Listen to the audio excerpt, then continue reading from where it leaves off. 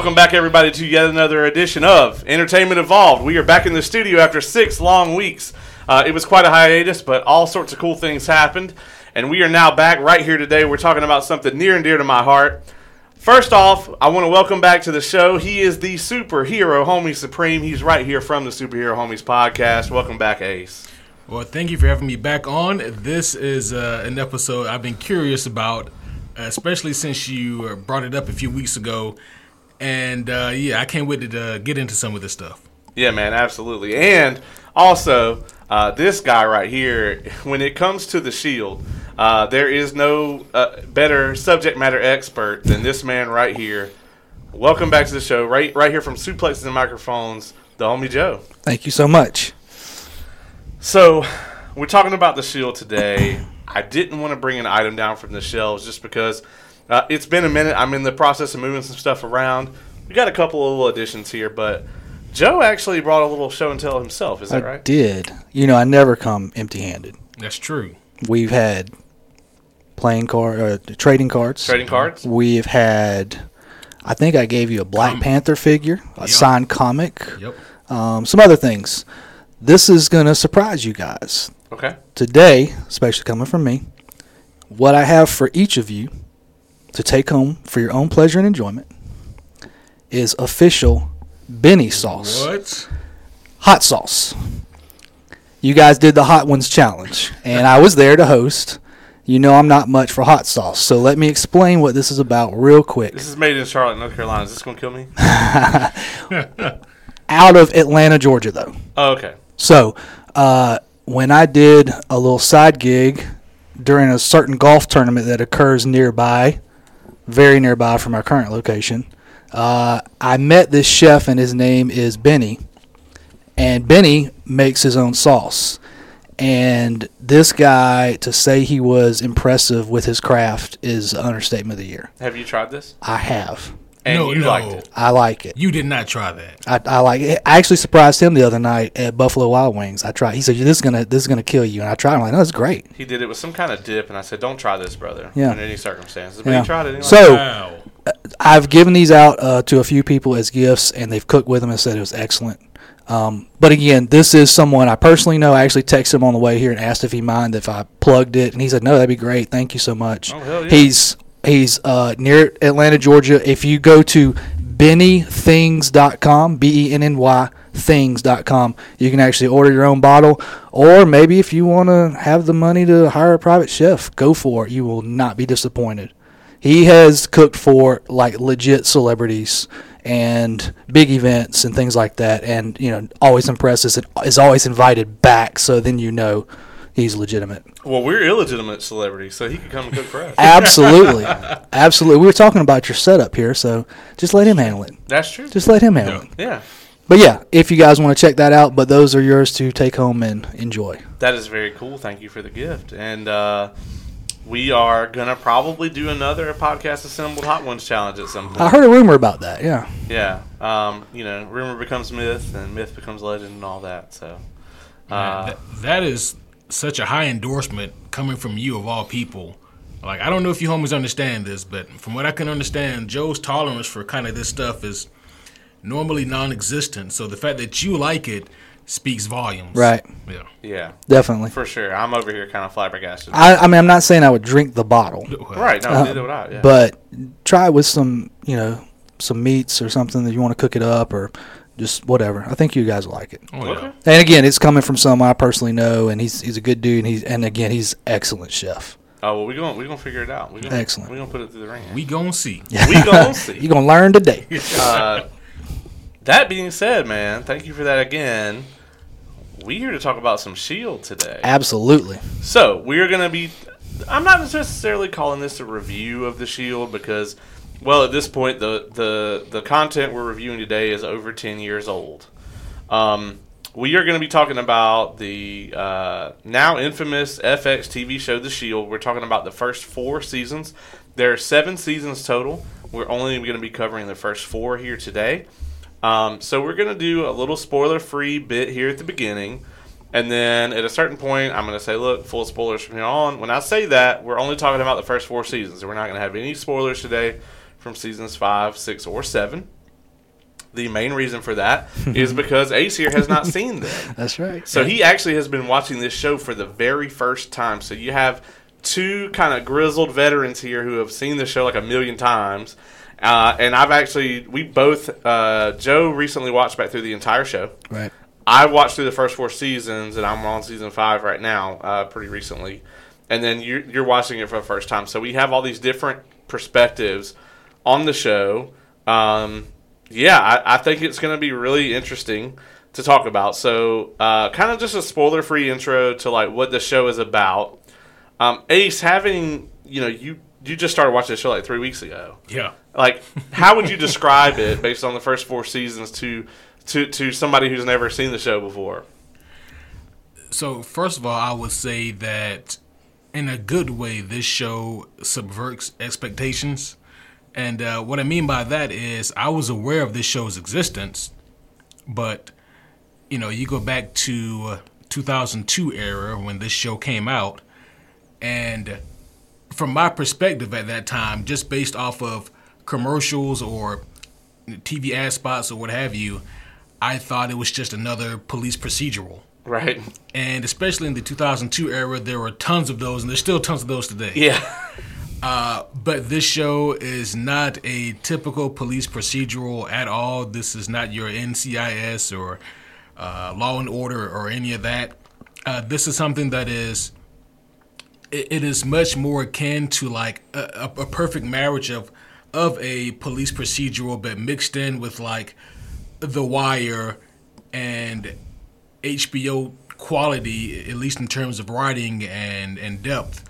So it gives me a lot to chew on, whereas with a lot of these typical police procedurals, I watch those and immediately get bored. It's just kind of a flavor of the week type scenario, whereas with this show, it has such a unique kind of overarching feel to it, and each episode is kind of its own thing in a microcosm, but it also builds upon something greater. And so that's also a lot of fun for me to see. Really fun and unique characters. I can't wait to get into some of them. And overall, this has been a really, really positive experience. And yeah, I'm surprised I haven't seen this show yet myself. Yeah, that's a great way to describe it, I think, from you just there. Like, and when we talk about some specific arcs in a minute, we're going to kind of cover that, where like this show does such a good job of like, if you sit down and watch an episode, let's say you watch an episode in the middle of season 3, you're somewhere and it just happens to be on. You could watch that single episode and enjoy it. But also, there's like storylines within the season, and then there's also storylines that last through multiple seasons or through the entire show. Mm-hmm. And they do such a good job of layering that. So, Joe, same question to you, man. How would you kind of describe this to somebody who's never seen it? And I'm sure this will be easy for you because I feel like you've done this before. Right. Most people that I know have seen The Wire. And so that's the first thing is it like The Wire? And, yes and no. I feel like it's better than The Wire. Not that The Wire is bad at all. Right. I will say this with my background. The Wire is a lot closer to day-to-day law enforcement operations as opposed to this wild ride that you're on in every episode. I hope so. Yeah. Well, maybe I don't. Yeah. So, I say it's like The Wire, but better. You were a little more eloquent than that with your description of the marriage of 3 different things. But, yeah. Yeah. I mean, I would say that it's much easier to watch The Wire first and then watch The Shield, because like I did and you did too, like if you've seen The Shield already and you try to watch The Wire, you're like, when is something going to fucking happen? Exactly. Not that I don't like The Wire. I think The Wire is an amazing show. But like coming from The Shield, going into The Wire, and you hear people say, oh, this is the best police show ever, you're like, okay. Because like really for The Wire, it's probably middle to end of season 2 before it really, really gets going. And then each season they kind of take you kind of one more layer deeper. Whereas with this show, I feel like in the first episode, they're like, this is what's happening, boom, and they hit the ground running from there. Absolutely. So the pacing, I think, is is much more. I'm not gonna say it's better necessarily, but it's much more of a like I'm gonna grab a new viewer's attention. Yeah. The Shield. Yeah, and you're right. If you watch The Shield before you watch The Wire, you might get bored out of your mind waiting for something to happen in The Wire. Yeah. I totally agree with what you're saying there. Yeah, because like I almost didn't finish The Wire the first time because I was just like, I'm bored out of my damn mind here. Like, Yep. But The Wire is not built the way that this show is built. It's not constructed Right. that way. I think that's gonna kind of just be our little spoiler-free intro. I don't want to spend a lot of time on a spoiler-free section where we're kind of tiptoeing around for a show that's been off the air for over a decade. So, if you have not seen this show, I would invite you to go watch it. It's on... Is it Hulu that it's on? It would have to be on Hulu if it's an FX show. Right, yeah. So, it's on Hulu. It's also... the Blu-ray collection is out. I have that. That's how you're watching it. I currently have that. Yeah. It normally would be sitting on the shelf right here. But its spot is currently occupied, and it will return to the shelves once you're done watching the show. But I waited a long time for those Blu-rays to come out. I highly recommend it. It's a great package. This is my first time watching back through the show in widescreen. It originally didn't air that way. It originally aired in the old 4x3 format. You got the bars on the side. So you didn't get the full frame. But, so we're going to go into spoilers here. So you've been warned. If you haven't seen the show, go watch it. If you watch the first episode and don't immediately turn on the second episode, this show might not be for you. Right. But it's one of those. I tell people the same thing about like Game of Thrones. Back when I used to recommend that people watch Game of Thrones, I'd be like, yeah, just watch the first episode. And if you don't immediately cut on the second one, then it ain't for you. Now I just don't tell people to watch it. Yeah. But I do highly recommend this show to anybody. So go watch it. However, if you've seen the show, or especially if you've just seen the first 4 seasons, welcome. Pull up a seat. We are only going to talk about seasons 1, 2, 3, and 4. Good. At the end, I'm going to get some speculation from you on what is going to happen next, which will be very interesting, I think. So let's talk about some characters here before we go into specific season stuff. There's a lot of people that I kind of put down here just to kind of reference back to. But let's talk about the leading man here. Let's talk about Michael Chiklis in easily, I think, his most iconic role he's ever been in. The main character here, Victor Samuel Mackey. Ace, what are you thinking about Michael Chiklis' performance here? So I was actually thinking about all of these characters just the other day because I realized, oh man, I watched 4 seasons of television in 2 or 3 weeks. And it was interesting because some characters, I really have got to see them grow or I should say change and kind of gradually evolve into different characters than who they were in the beginning. I think the cool thing about Vic is that for me at least, he's essentially the same character in season 4 as he is in season 1. It's just that he's such a complex character from the start that's okay. Right. And he's the character that you kind of hate to love sometimes. And even when he's on some bullshit, you still want him to find a way to skate by. Yeah. It worries me that people like Joe watch this show. Right. Yeah. I have a friend of mine who has been watching this show with me for a long ass time, and we always joke that like no one should be allowed anywhere near law enforcement if they've seen the show. Yeah. Oh man. I mean, yeah, I gotta agree. I think that Vic is he's the original Walter White, right? Where it's like he's fucking up. He's doing things that are morally wrong, but yet you still want him to succeed, and that's hard to do.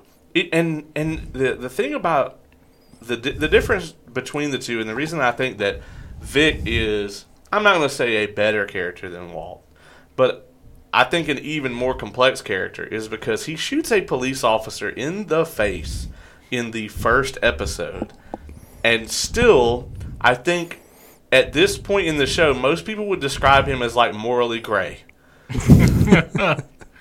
And I think that's really hard to pull off. It's Walter White was a very slow descent. Like with Walt, it's like, oh man, he's got cancer. Oh, well, he's got to come up with a way to pay for these medical bills. Oh, okay, well, he's a good chemist. He probably shouldn't be selling meth, but you got to do what you got to do. I mean, and then with Walt, it was a very slow thing where one day you were watching like season 3 of Breaking Bad, and you were like, no, that's wrong. That's wrong. Like, we've gone off the deep end here. Whereas with Vic, it's just like, hey, this guy is Vic Mackey. And then boom, and you see him murder Terry Crowley in that first episode. And then it just all kind of like cascades from there. And I think that's so much harder to pull off from a writing perspective, where it's just like, this guy committed cold-blooded fucking murder in the first episode. So I think the one thing I have to say about that is, seeing him kill a fellow police officer who, by the way, innocent guy. We're being completely honest here. Like, at least for me, seeing that. Stitches ain't gonna fix that. but seeing Vic do that for me, like, he started off for me as morally gray, and then he took a huge dip, and then he worked his way back up to morally gray for me. Yeah. And so, like, it wasn't like he shot somebody in the face who was innocent, and I was like, he still got some good qualities. For me, it was like, I don't know about this guy at all. But, he had to work his way back up, and I was really trying to separate, not to get into any other characters right now, but I was trying to separate, my feelings versus my logical side of my brain, when I was like, well, Vic is absolutely corrupt, dirty, he's murderous, and at the same time, I was like, but man, Ace of Vader, I just don't like him. Like, it was like, at this point, I'm like, Ace of Vader's done nothing wrong and is actually trying to do the right thing, but I'm like, the feelings side of me is like, I still want to see what this Vic guy has to do next, and he can't get shut down now. So. Yeah, I agree. Like, it is definitely hard to separate those two things. Joe, what you think about Vic Mackey here? So, Aceveda says Mackey is Al Capone with a badge. And do you remember what the response was? Al Capone rose up because he gave people what they wanted. Oh, yeah. There's the dilemma. Yeah. Right? Is he cleaning up the streets? Does he not save a baby in like episode 3 or 4 of this first season? You know, I mean, there's tons of good that comes from his work, whether you like it or not. And then the compare and contrast with Aceveda, he just seems sneaky. Am I right? Oh, yeah. I mean, is Vic sneaking around? Yeah, but you know what Vic is. Mm-hmm. Well, and, Vic isn't necessarily ambitious. Like, obviously, he likes a strike team detail. But I think if, like, given the opportunity, if nobody messed with him, he would be fine with doing that for the rest of his career. Yes. He only ever tries to do something else because he wants to get out from under Aceveda's thumb. Right. In Vic's mind, he is the one person who will do what it takes, right? Like, which is very common amongst villains. That's the I'll Thanos, bear the burden. That's the Thanos doctrine. It's like, I'm the only one who's willing to bear this burden and do what it takes. And in his mind, that's what he's doing. All these other cops out there that are playing by the rules. In Vic's mind, a lot of the rules are there to protect criminals, and that's what they do. And that's the other thing too. Is like in the first episode, does he shoot a cop in the face? Yeah, but he also saves a little girl from a fucking evil pedophile dentist. And I don't know why dentist makes that so much worse, but it does for whatever reason. He sounds like a Five Nights at Freddy's video game boss or something. But I mean, if Vic had not done what he did, it's very possible that little girl would not have lived. Well, let's talk about the one time Aceveda knows what he has in Vic. Right. He says, "Come in here and interrogate this guy because Claudette ain't getting it done. Right. Yeah. I know what he's capable of, so I'm going to utilize that to do the right thing, to do something good. And it's not the only time that No, Aceveda does absolutely that. not. Aceveda is very quick to use Vic when he needs something. Yes. Well, is Commissioner Gordon going to get a cup of coffee while Batman does the interrogation? You know, like this isn't the legal procedural way to do this, but this is the way that gets results. All right, if y'all going to bring up Batman stuff, I'm leaving, all right? Well, you might as well go ahead and leave. You might as well go. Y'all got a plan? This man only knows, like he only knows how to compare and contrast people to Bruce Wayne. He doesn't really know. That's the character spectrum. All right, well, if I hear it's because he's Vic Mackey, That might get said. oh, boy. There's a possibility here. I heard that a few times recently. They hit me back with that shit during the Flash review though. They were like, "Well, he's Batman." I was like, "Fuck." Yep. Okay. Yeah, there's a rebound coming. I heard it. By the way, if you have or have not seen the new Flash movie, we just recently reviewed it over on Superhero Homies, and you can also get an awesome preview. Well, some awesome coverage and explanation of the road to Flashpoint. You just came out with that episode as well. So Yeah, a lot of fun stuff there about good old Flashpoint. Speaking of which, I bet Vic or some of these other characters probably wish they could use the Speed Force to go back in time to undo some of the bullshit that happens in this show. Oh, for sure. Yeah. Also, you only knew. Also, on that note, just some stuff coming up on this show, well, and on yours. We're going to be reviewing White Sand over on your show, which that's been a thing we've been talking about forever. Yes. It's really going to happen. And then next week, right here in the studio, we are going to go, unfortunately, watch Indiana Jones and the Dial of Destiny, and we are going to review that. So, You know, I don't know if this is a good thing or not, but this is what I'm doing. I'm going back and I'm rewatching all the other Indy movies leading up to the release of Indy 5. It's probably not the best thing to do, but well, I'm going to tell you right now, there's not anything to do, and I'm sorry, listeners and viewers. I love doing this, but there's nothing that would get me to watch Crystal Skull again. So, confession, I've never actually seen it all the way through. Oh, okay. Yeah. Well, you're about to watch 2 shitty Indiana Jones movies. Yeah. So let me ask you, Ace, what's your favorite Indiana Jones movie?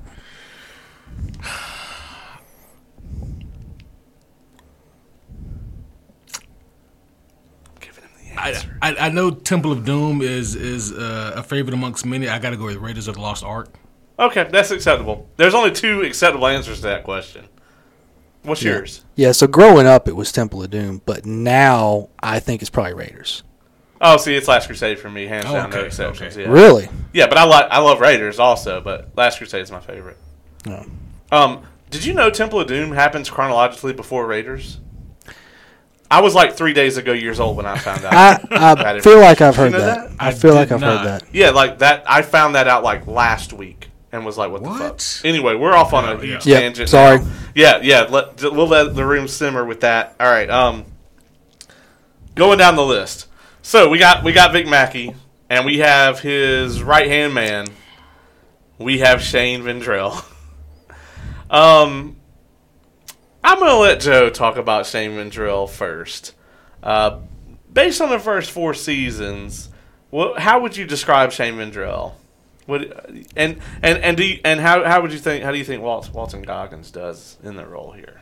Well, Walton Goggins is good in anything, but Shane Vendrell, as you may have heard, is my favorite character on the show.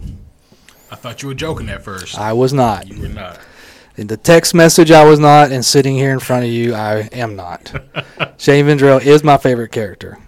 If it wasn't for Shane, the show wouldn't be nearly as fun because they wouldn't have as many problems as they do. But he's just fun to watch. What's the issue, guys? Ace, I'm gonna let you respond to this one before I say some shit that I'm not supposed to say. Okay. So, if you make Vin Mackey look like a super genius and a morally coherent person, then you may need to reevaluate yourself. That's Shane. Shane is he's like the I don't know, man. You know how they say if you were to make a clone and that clone were to make a clone and keep going, that the clones would be just like you but dumber over time, watered down. That's Shane. He's like 12 clones down the line, kind of emulating Vic, but he's just not quite there. And so he does things that he thinks would be something smart that maybe Vic would do, because you can tell there's an admiration there. But at the same time, he does something so dumb, so often, and at first it's little things, right? Well, not little things, but in comparison, little things that I'm like, okay, I can give him that one, and I can overlook that as far as this show goes. Like him leaving the bricks of cocaine in the work truck, and it gets stolen. He went to see a girl. That does not help his case. And she was hold on. a 3. Have you not seen Good Will Hunting? Oh, what about Good Will Hunting? What's the theme at the end? Sorry, I gotta see about a girl. I'm giving up on these great dreams. I'm putting this to the side. Yeah, I mean, if Matt Damon had 2 bricks of coke, yeah, then that would not be the move. Yeah, I think like felony possession with intent to distribute is probably a little more serious than. You guys are getting into details. And that girl she was not even cute. Well, that came up. I want to say It did. Lemansky might have even said she's not even hot. But that doesn't matter, guys. Y'all are focused on details. Okay. Here's the thing. I have something I know I have to do. Matt Damon in Good Will Hunting knew I've got to utilize my talents and make something of myself. Shane knew I got to get this cocaine hidden immediately. Both of them chose an alternate route for a young lady. Yeah, but Shane was just way more dumb. And yeah, it is, since you want us to correlate everything to Batman, you know that scene in Batman Forever where, like, Robin takes the Batmobile out and just decides to fight a random glowing street gang.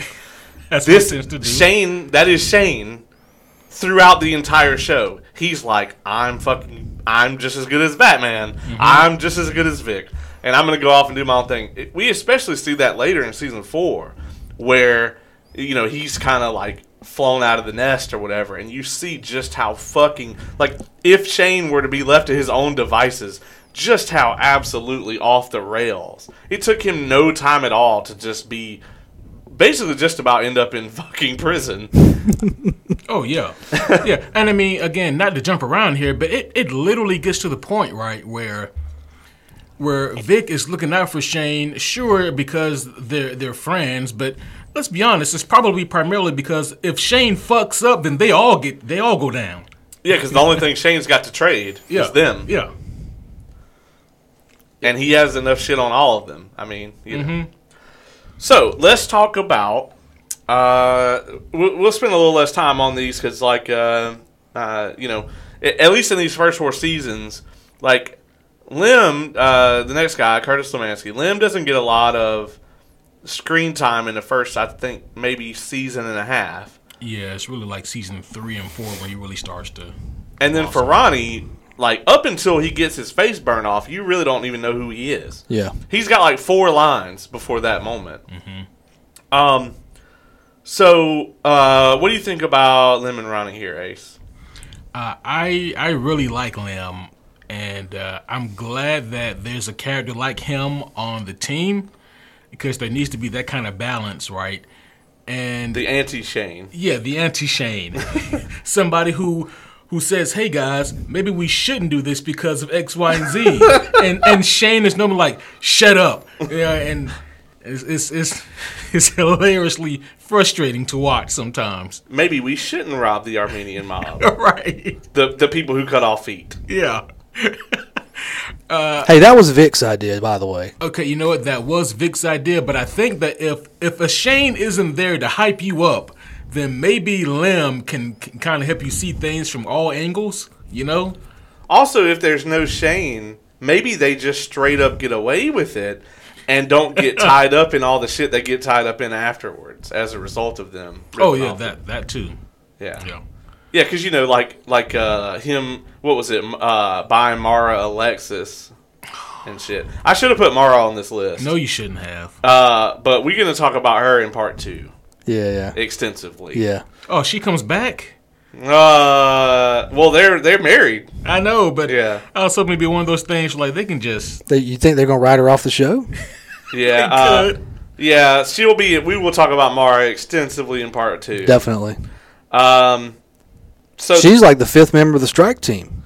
Oh no. No. What about you, Joe? What do you think about Lem and Ronnie? Yeah, Ronnie's definitely underappreciated. He's got the tech stuff down for him. Without that, I would say, and this is not going to be a spoiler, but I would say that Ronnie doesn't really, you don't really truly get a feel for him as a person until I'd say the back half. Oh, absolutely. Yeah. Oh, absolutely. His role changes a lot. Yeah. I'll just say that. And then Lemansky, probably the one that you want going into a fight with you. I don't think the guy lost a fight in the entire series. I was telling him the other day, I was like, if somebody on the strike team shoots you, you do not want it to be Lem. No. Because if Lem shoots you that shotgun, bro, he is so accurate with not just that. He puts hands on people, and it don't matter if it's 2 of them or whatever. And but not for nothing, he's definitely the biggest member of the strike team. Yeah, he is. Yeah, he a big old boy. Yeah. Yeah, I don't know where he's from, but he's corn-fed. Yep. He is a big old boy. I'm going to skip over Tavon for now because he's not a super major character. We'll come back to him. Let's talk about Captain David Aceveda. Ace, man, what's your thoughts on old Aceveda? So Aceveda, I went from thinking, okay, you know what, he is a straight-laced, hard-nosed captain, but you know what, I get it. He is antagonistic only in the sense that you view this TV show through the lens of Vic. But if you look at this, taking a step back, he's doing what is probably best for the Force and for Farmington. And then as the seasons progress. As the seasons go on, I say to myself, okay, well, he does have political aspirations, of course, but, all that aside, he's still trying to look out and do what's best. And now at this point, maybe he's doing a few things just because he thinks he can take down Vic, but that's only because he knows that Vic could be a problem. And then the seasons progress even further, and I'm like, I got nothing. This guy he's trash. He is terrible. I think that he's portrayed great. I really I like what he has to do in this series, and I think that he is a great character in the worst way. If anything, he's probably like the complete opposite of Shane, in like they're both shitty but on different ends of the spectrum. But yeah, with Aceveda, man, he's a very fun character to see. What are you going to do next to make yourself even more of a weasel? And how are you going to try to cover up for this next thing that you're doing? What was your initial... So I think Benito Martinez does an amazing job playing him. I actually have liked him in just about everything I've seen him in. He's not in a lot of stuff, but... what was your reaction when he... brokered the deal to get Antoine Mitchell out after the cop killings? I think that's when I sent you a text message. And I was like, fuck this guy. Oh, I mean, so what little good faith he had with me riding out the first 3 seasons, it was gone by this point. For various reasons, but that was definitely like the icing on the cake, the final nail in the coffin, because at this point he is doing this purely for selfish reasons, purely for himself, and he hides behind the frail, shallow excuse of, well, this was the DAA's idea. You know, I didn't want to do this. If there's anything I can do to help, blah, blah, blah. And I'm like, I cannot stand you right now. Well, and he cuts Captain Rawling off at the knees so many times. Oh, yeah, all throughout the season. You know, he keeps making her think that he's on her side, and then it's, oh, well, you know, I still want to be in charge in Farmington. He's not doing anything for Farmington anymore at this point. It's purely just for himself. Yeah. Joe, what you think about Aceveda, man? Yeah, he may be the best played character on the show as far as performance because he makes you feel all those things. I think Martinez did an excellent job. The writing for him too is just so good. Yeah, but he's definitely a weasel. I mean, it's a typical politician or wannabe politician. You know, what can I do to garner more votes, to get the upper hand, to get power? So he played that really well. Well, and you know, we find out like, okay, he's been manipulating his crime stats. You know, he's authorizing things here and there, and it's just like he hates Vic because of the moral high ground that he thinks he has. But he and Vic are ultimately the same, and like there's no length that he's not willing to go to get like whatever he wants. He has Antoine Mitchell kill a guy. Yeah, the guy assaulted him, yes. But at the same time, he still has a guy killed for his own purely selfish aspirations. And that includes getting a guy who murdered 2 police officers out of prison. Like, that he found the bodies of. You know? So it's like, there's really no depths he won't get to. And like, the reason that I think he's such an interesting character is like, he feels like he has the moral high ground against Vic, but really they are ultimately the same. A lot of times I would put Vic ahead of him from a morality standpoint, which is insane, but that's how it is. Yeah. You know? When he considers Shane the weak link, and him and Dutch get him in the interrogation room, and he looks him dead in the eye and says, I know Shane. Bro, I got chills because like he does know. He does. I know he doesn't know, but right now I believe him. Yeah. I mean, it was an incredible scene. Shane's eyes get entirely 3 times the size. Like we're done, you know. And then of course Vic busts in. Yeah. But that scene to me was just amazing because he was so freaking convincing. He didn't know. He thought he had ideas, but Shane was convinced he knew. I mean, it was just, something about that scene just he blew it away. Yeah. I mean, you got to think about like throughout the course of this show, the people that he got to act across from.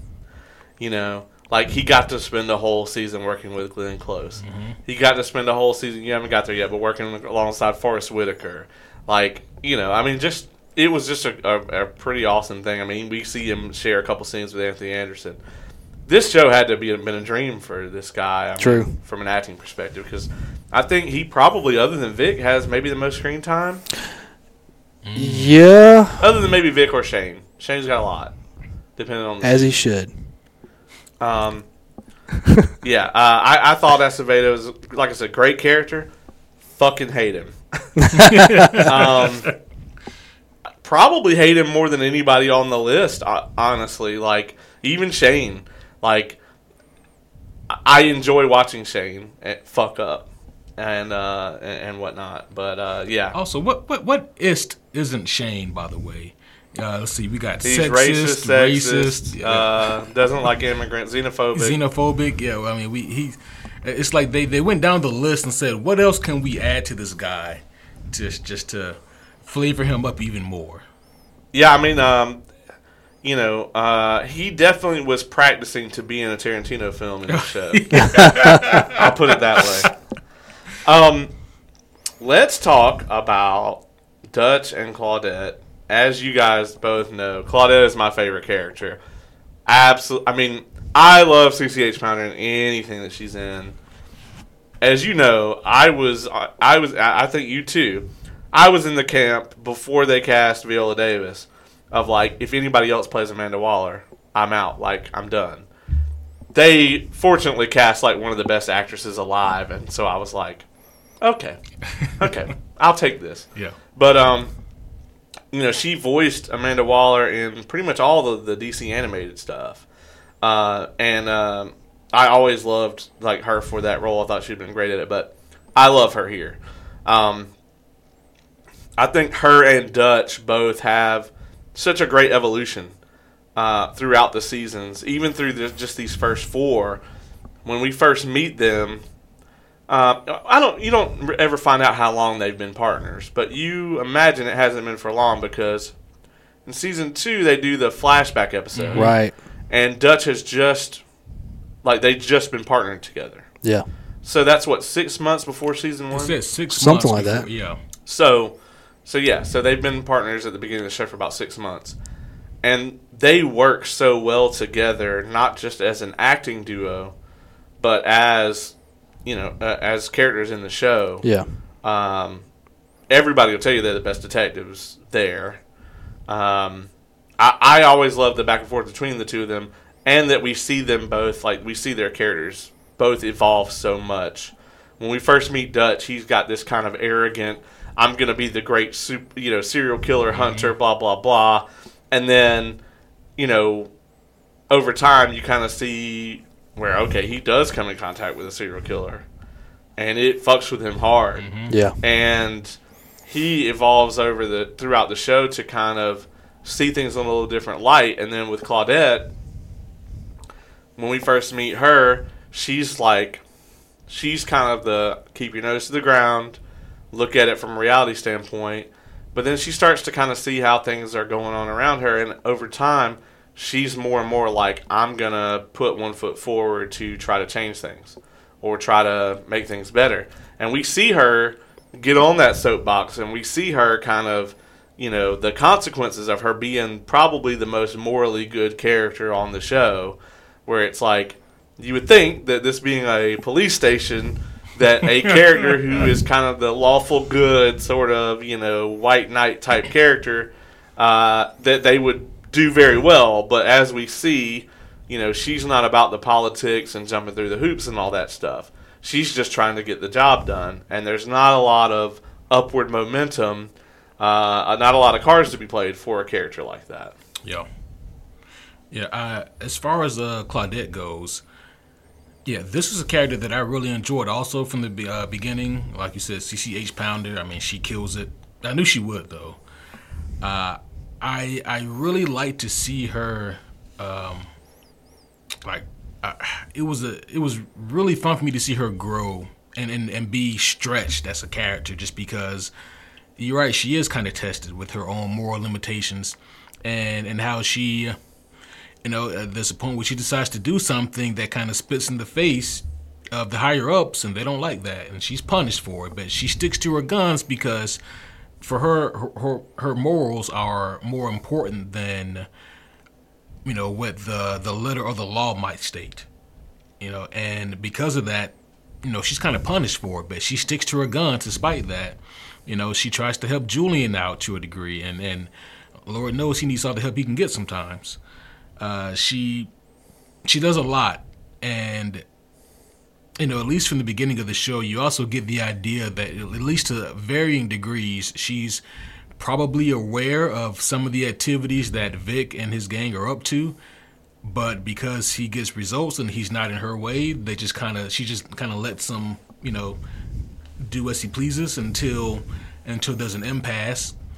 But I really enjoyed her character, and I'm curious to see where she goes because, as far as where I'm at, she recently got screwed out of the position of captain, and it doesn't seem like they're going to revisit that well, but, we'll see. As far as Dutch goes, Dutch is quickly becoming my favorite character in the show, which, from episode 1, I did not expect, and he's had quite a bit of growth for me. And it's been so much fun seeing him grow. Although I do keep an asterisk by his name because he did strangle a cat. That's kind of hard to overlook. He loses a lot of points with me for that. Yeah. It was, it was because he was trying to connect. He was trying to figure that stuff out. He was trying to work through some things. You know, it was for research purposes, essentially. Lesser animal like a ferret or a dog or Look, I love my cats too, but I'm just pointing that out. I mean, it wasn't like he just said, "I'm going to go kill a cat." Right? For the hell of it. Yeah. Right. Of course. So I mean, yeah, he did do that just so he can understand Psychopath Coulson even more. I always forget if it's if he does it after the first one or if it's after Coulson, but it is, yeah. Mm-hmm. Yes, it's after Coulson. It's after he has that crazy chilling like interrogation with him. Right. Yeah, where they're both trying to figure out what drives evil Coulson to what it does. Dark Coulson. It's crazy, right? Not to get off topic here, but that was season 3. Yeah. And if the show came out in 2002, you could argue that season 3 was what, 2005, 2006, probably. I want to say that season 3 was 2006 because writer's strike. That makes sense. Yeah. Yeah. So it's like that happened just 2 years before we see him in Iron Man. Yeah.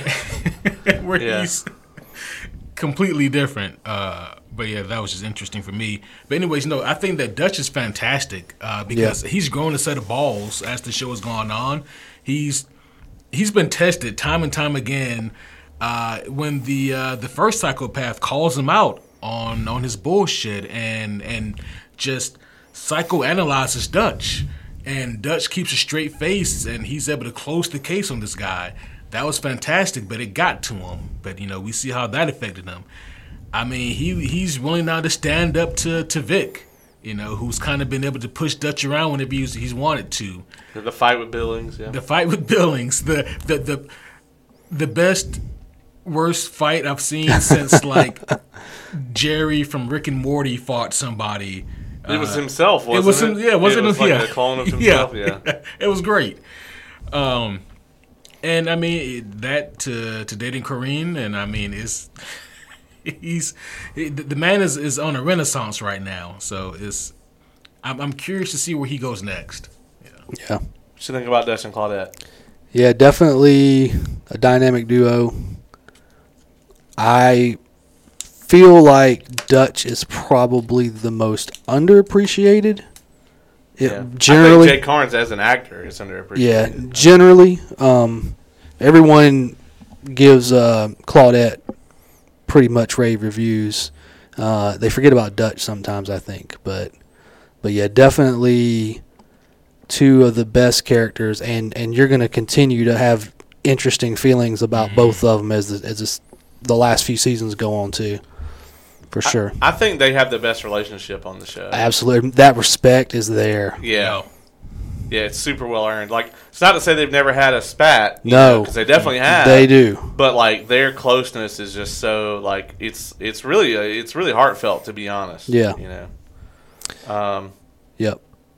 Okay, you have to refresh my memory. You have not got to the kill clock yet, right? No. Okay. I will remember so I the can't kill talk. clock. Can't talk about that yet. There's a moment where he kind of defends her, and it's very good. But yeah, I fucked up and started watching season 5, so I had to make sure where that was on your mind, and you would remember the kill clock for sure. So let's talk about another kind of dynamic duo we have on the show.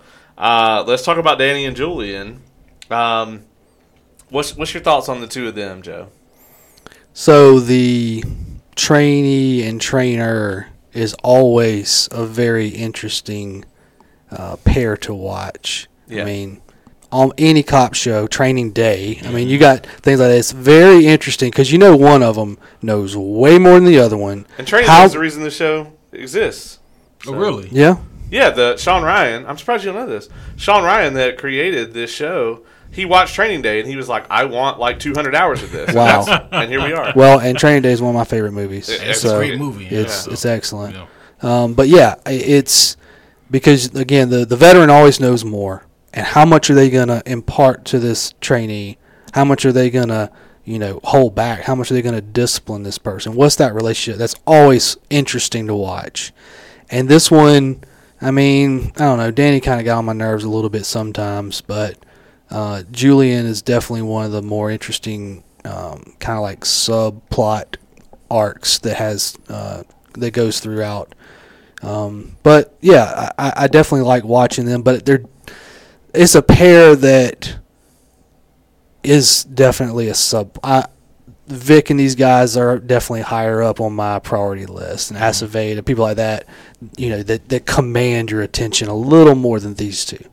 Well, it would be interesting too, like you said, like in a police procedural, Danny and Julian would have their own arcs, and they would just kind of run into the other characters at the station. Yeah. But that's not even remotely what happens here. All of these characters have these very intricate relationships with everyone we've talked about here on this list. Claudette and I think Vic are both very big influences on Julian, trying to pull him in either direction. Mm-hmm. Whereas I think Danny is also another influence and maybe trying to keep him in the middle. She's trying to maybe kind of keep his nose out of all that kind of stuff. Right. Which is funny for Danny because of all the bullshit that she gets herself involved in. It's like, I think that out of all the unis, I think Danny is like the best one. She's probably the best cop in the station. Probably. But also she's not infallible. Like, she makes very stupid decisions sometimes. Yeah. Like sleeping with Vic Mackey. And she's definitely a career cop, though. You know right, what I mean? She's not testing the water or, this will be cool, let me try it. Mm-hmm. She's career cop. There is a the one thing I like about all of these characters, maybe the exception being Vic, or maybe Shane. No, not Shane. All these characters exist in the world somewhere. You could find a Danny Sofer, you could find a Julian, you could find a Claudette. It's true. None of them are unbelievable as a character. Like, this person doesn't exist. Right. Ace, what's your thoughts on Danny and Julian? I mean, this just goes to show just how good the writing is for these characters. Again, two more great characters who have changed so much from when we first see them to here we are at the end of season 4. As much as I do really enjoy both of these characters, this is kind of like where my slight gripes come in just a little bit. One being that at the end of season 4, we see Danny gets shot, and I couldn't help but feel like, okay, just pulling back the curtain, she got shot just because they needed something to happen with her. It's kind of what it seems like. And, we know that in Hollywood, if you get clipped in the shoulder, you'll be fine. Yeah. My gripe with Julian's character is that he has this really interesting conflict with himself in like the early seasons with like his homosexuality and how that kind of thrashes with the police culture that he's with in Farmington, and also with his religious background as well, and like how that all kind of comes to a head, and how does he deal with that? And then I'm like, did we really just do conversion therapy with him, and now he's good? And so I keep waiting for the other shoe to drop on that, and maybe it will, but it seems like it's kind of been in the background, as well as like his family is also kind of taking the back seat for season 4, but they got other things to do. But as far as those characters go, I wouldn't have those gripes if they weren't interesting, right? And so I think that they're both really intriguing. Julian is constantly trying to find his place and figure out what he wants to do and how he wants to be, whereas with Danny, like you guys said, she's trying her best to kind of toe the company line, no matter what that line is, and you can see and kind of respect both angles. Yeah. You kind of touched on something here that I definitely want to talk about next, and I'm going to skip over Rawling and Antoine Mitchell. We'll talk about them in season 4. And we'll talk about Tavon when we get to Tavon as well. Because everybody that we just talked about is in every season, right? Like they are main characters throughout the entirety of the show. And yeah, I will say that, like, while I love Danny and Julian, it's very clear that the writers write their arc last. You know, like they definitely write the strike team stuff. They definitely write the Aceveda stuff, that, you know, Dutch and Claudette. And then they're like, oh, and Danny and Julian will be doing this. And it's not that it's bad. It's just that it doesn't have as smooth of a transition between seasons, or really when you look at the whole show. Like, once again, I don't consider this a spoiler. I think Danny has a nice clean arc if you go season 1 to 7. I think Julian, and correct me if I'm wrong, Joe, I think he just kind of ends up twisting the wind. Yeah. Like, out of all these characters, he's the only one who I wouldn't say has a good ending. Yeah. Like, he's just kind of, it's just like, well, there he is. Even in real life. Oh, yeah. Well, in real life, he had a terrible ending because Yeah. the actor, Michael Jace, really killed his wife in real life and is in prison at this exact moment. So. Yeah, that was crazy. Yeah. Yeah. Yeah. But you're right. If there's one that needed an extra episode or something, it's him. It's definitely him. Now, I want to talk about this before we get into like specific season stuff. This show doesn't get made today, right? Like, some of the like sexual overtones, and I mean that in a couple ways. Like, you know, like in early season 1, they have Julian getting a blowjob not off camera. They don't like show the nudity, but it's like this is on regular cable. Mm-hmm. Right. They push the line in terms of violence and sexuality, and then also like the bigotry that's kind of displayed in the show, whether it's accurate or not. Like, you know, like the police brutality stuff, that was not something that was like now where it's like front and center, you know, where there's been all these like very public incidents over the last decade. It was still kind of a hush-hush kind of thing. I mean, people knew about it, but like it wasn't like front and center like this. Cell phones with cameras didn't exist. That's true. Yeah. That's true. I mean, you could take a picture of that and send it to me, and it'd be 2 megapixels. Yeah. But not now when you got HD video cameras on everybody's great hand. audio. We're recording on a phone right now because it's the best. Right. That's why. Yeah, I mean, because it was the police, the good guys, versus the criminals, the bad guys, and that's how it was. That's the narrative, and that's how the show shows it too, in a lot of ways. And you know, it's very much a situation where, like, this show to me has only become more relevant in the social space because of all of that, right? Like, over time. Now, where it is not as where it's a little bit less relevant, or rather showing its age, is kind of with like all the like sexual stuff. Like there's a lot of F-bombs dropped in the show. The kind of the way that like gay characters are portrayed in the show is very like early 90s kind of thing. But I think that's also kind of because that was the culture. They addressed that, where it's like, you know, you look at like rap music, right, up until very recently, you know, that they very much were not like they weren't exactly waving pride flags around on the album. You know, and it's probably the same way in police culture, right? That's kind of what's happening in this show. So there's a lot of that where it kind of shows its age. You know? Yeah. It's a sign of the times it was created in. Yeah, Julian didn't want Crossbones to know.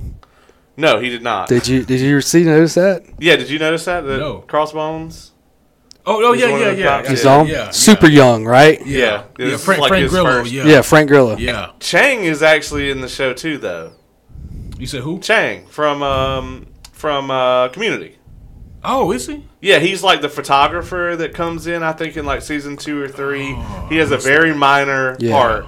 It's a very early role for him, too. He just kind of comes, Ken Jeong, he just kind of comes chilling in. I think I do remember seeing Yeah, it. it's quick. You're like, but- hey, that guy. But yeah, I mean, a lot of that stuff, like the social commentary from the show, I think, like, at least from like the interactions between like the police and the citizens, like, I think it has just become more relevant over time. Right. So let's talk some specifics. Season 1, going into this, we talked about earlier, very first episode, we got Terry Crowley. we get introduced to him as if he's going to be a major character. You know, and just watching that first episode, you're like, okay, they're setting the stage for this. It's going to be Aceveda and Terry Crowley, and they're going to be trying to like work behind the scenes to bring down Vic Mackey and the others. And we learned very early on that Aceveda's going to have to carry that shit by himself. And Terry Crowley gets shot in the face at the very end of the first episode. And this, honestly, like, Aceveda already was trying to bring Vic down. But at this point, it's such a personal vendetta because he really liked Terry. And I think in his mind, he wants Terry to be Vic. Like, he wants Terry to lead the strike team once they get rid of Vic. But Aceveda knows that Vic was involved in the murder. Only Aceveda knew, supposedly, that Crowley was going to snitch on Vic. So he can't go public with that information because it wasn't public, right? Like, it's all got to be hush-hush. And even they even tell him, like, if it comes out you were investigating your own cops off the books, you're done in this department. Right. So that's kind of our first instance of seeing Aceveda. You know, he doesn't take the morally sound option. He takes the my career option. And that kind of ties into the other bullet point I have here, where we got Aceveda and he's trying to track down, like, he's trying to see, okay, the strike team's doing this. The strike team's doing this. With the cocaine and the stolen navigator from Shane that we talked about earlier, and that whole arc. Ace, what did you think about kind of the early kind of Aceveda versus Mackey stuff? Yeah, so with a lot of the early stuff, I was still trying to get a feel out for these characters and kind of more their motivations, and the show does a great job with its pacing in terms of making that known fairly quickly. Vic Mackey wants to work the way that he wants to work, which is, you know, kind of his motivation, it seems, for most of the season. And Aceveda wants brownie points. You know, he wants a clean department. He wants to look good, you know, when he gets his inevitable promotion, you know. I do sometimes still go back to the Terry Crowley thing, and I think to myself, at least at this point, is that the worst thing that Vic has done? And I don't think the answer is no. I mean, like, just from because it was episode 1, and not to stay on this for too long, but I do wonder sometimes because I'm not saying that they reeled him in, but it's like killing an innocent cop in episode 1. How much further down do you want him to go from there? And so I feel like they did a really good job of kind of giving him more redeemable qualities as the show goes on, and then pairing that with reasonably shitty things for a man like Vic to do, rather than continuously murdering, you know, more or less innocent people who are being manipulated by weasels like Aceveda. Yeah, I agree with that. Because like if you contrast it, right? Like, technically, they murder Armadillo in season 2, but you definitely don't feel the same way about it because we wanted him to die. Yeah. And that's one of the things I really love about this show is it challenges you to look at your morality and say, okay, so this is murder and this is murder.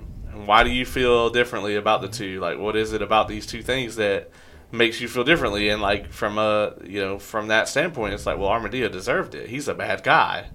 You know, and like in Vic's mind, like Terry Crowley was a bad guy. Like, he was trying to rat out another cop, which to Vic is like that's the ultimate sin. You know, but yeah, I guess he can't just shoot everybody that tries to come after him. What about you, Joe? What do you feel about this little arc here in season 1 as we get started? About Crowley?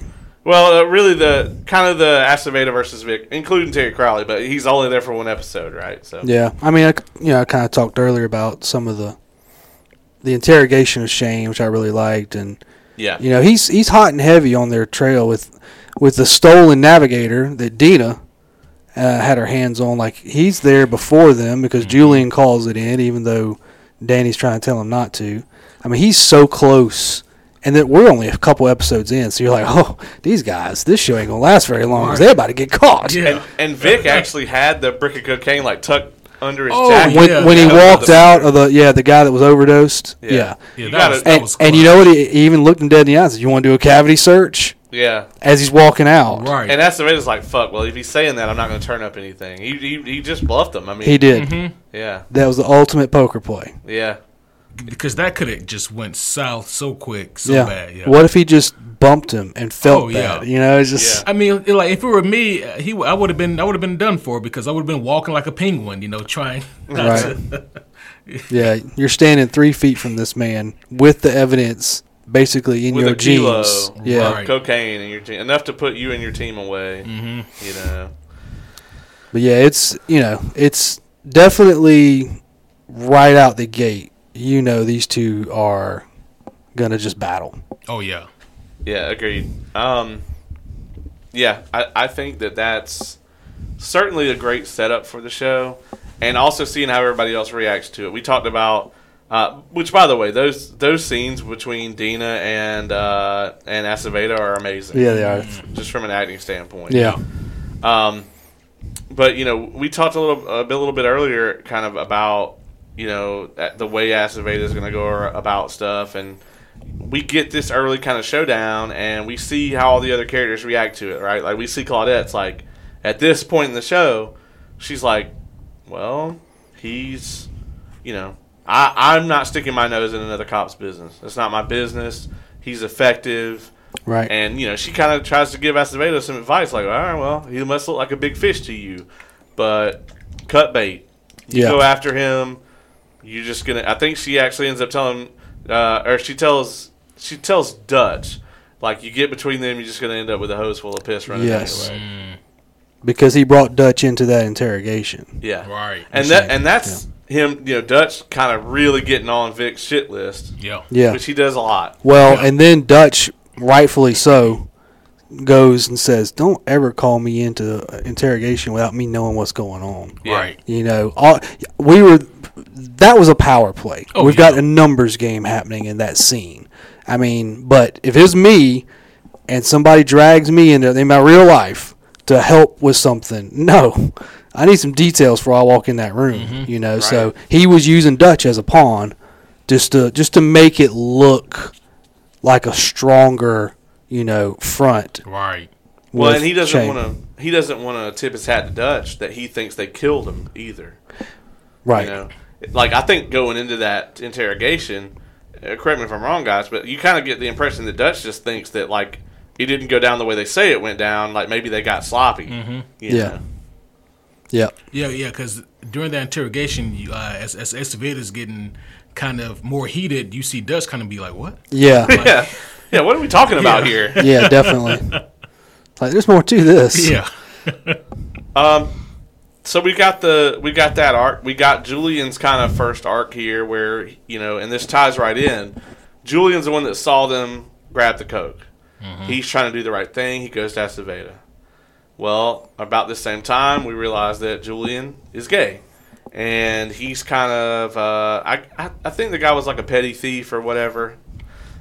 He's got this relationship with this guy who's kind of, I think he's on probation or something Yeah, like small that. time criminal. And Second strike when we meet him, I think. yeah, and so we see that relationship kind of develop, and we also find out that he's very religious, and so there's this big conflict between those two things for him, and he's trying to do what he thinks is like morally right, and as it turns out, Vic gets wind of that. And in the Farmington police station at this point in time, being openly gay is not an option for an officer. And so we kind of see that angle play out where, he drops his statement because obviously it's like, this is going to go to court or something if you got an officer saying he saw another cop steal this cocaine. But Julian withdraws his statement because Vic gets to him. What did you guys think about that situation? I mean, yeah, I thought that. I mean, in the grand scheme of things, even at this point in the series, I'm like, this isn't the worst thing Vic could do. Vic could just shoot him, you know.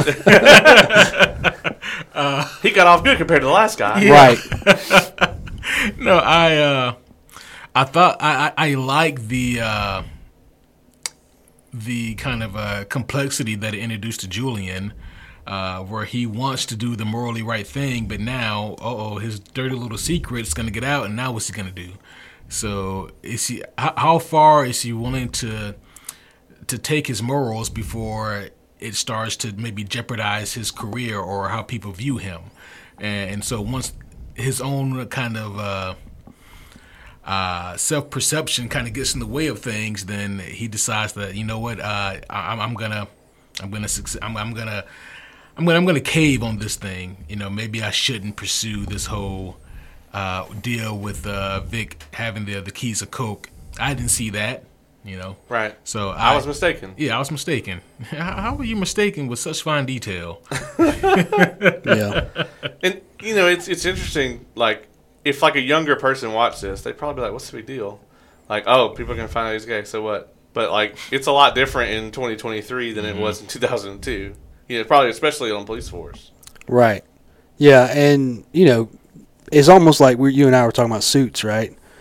The main guy, Harvey's like, find something we can use. Almost every episode I've seen, yeah. Right? And that's what Vic did. He found something he could use to get them out of the situation. But then, at the same time, what's Julian's line that he says more than anything in all the seasons we've seen? I'm not gay, right? And what's Vic say? Julian, you need to be yourself. Like, he's actually, you know, relating to this man and telling him, just, you know, you don't have to fake it for me. I understand. I'm fine with it.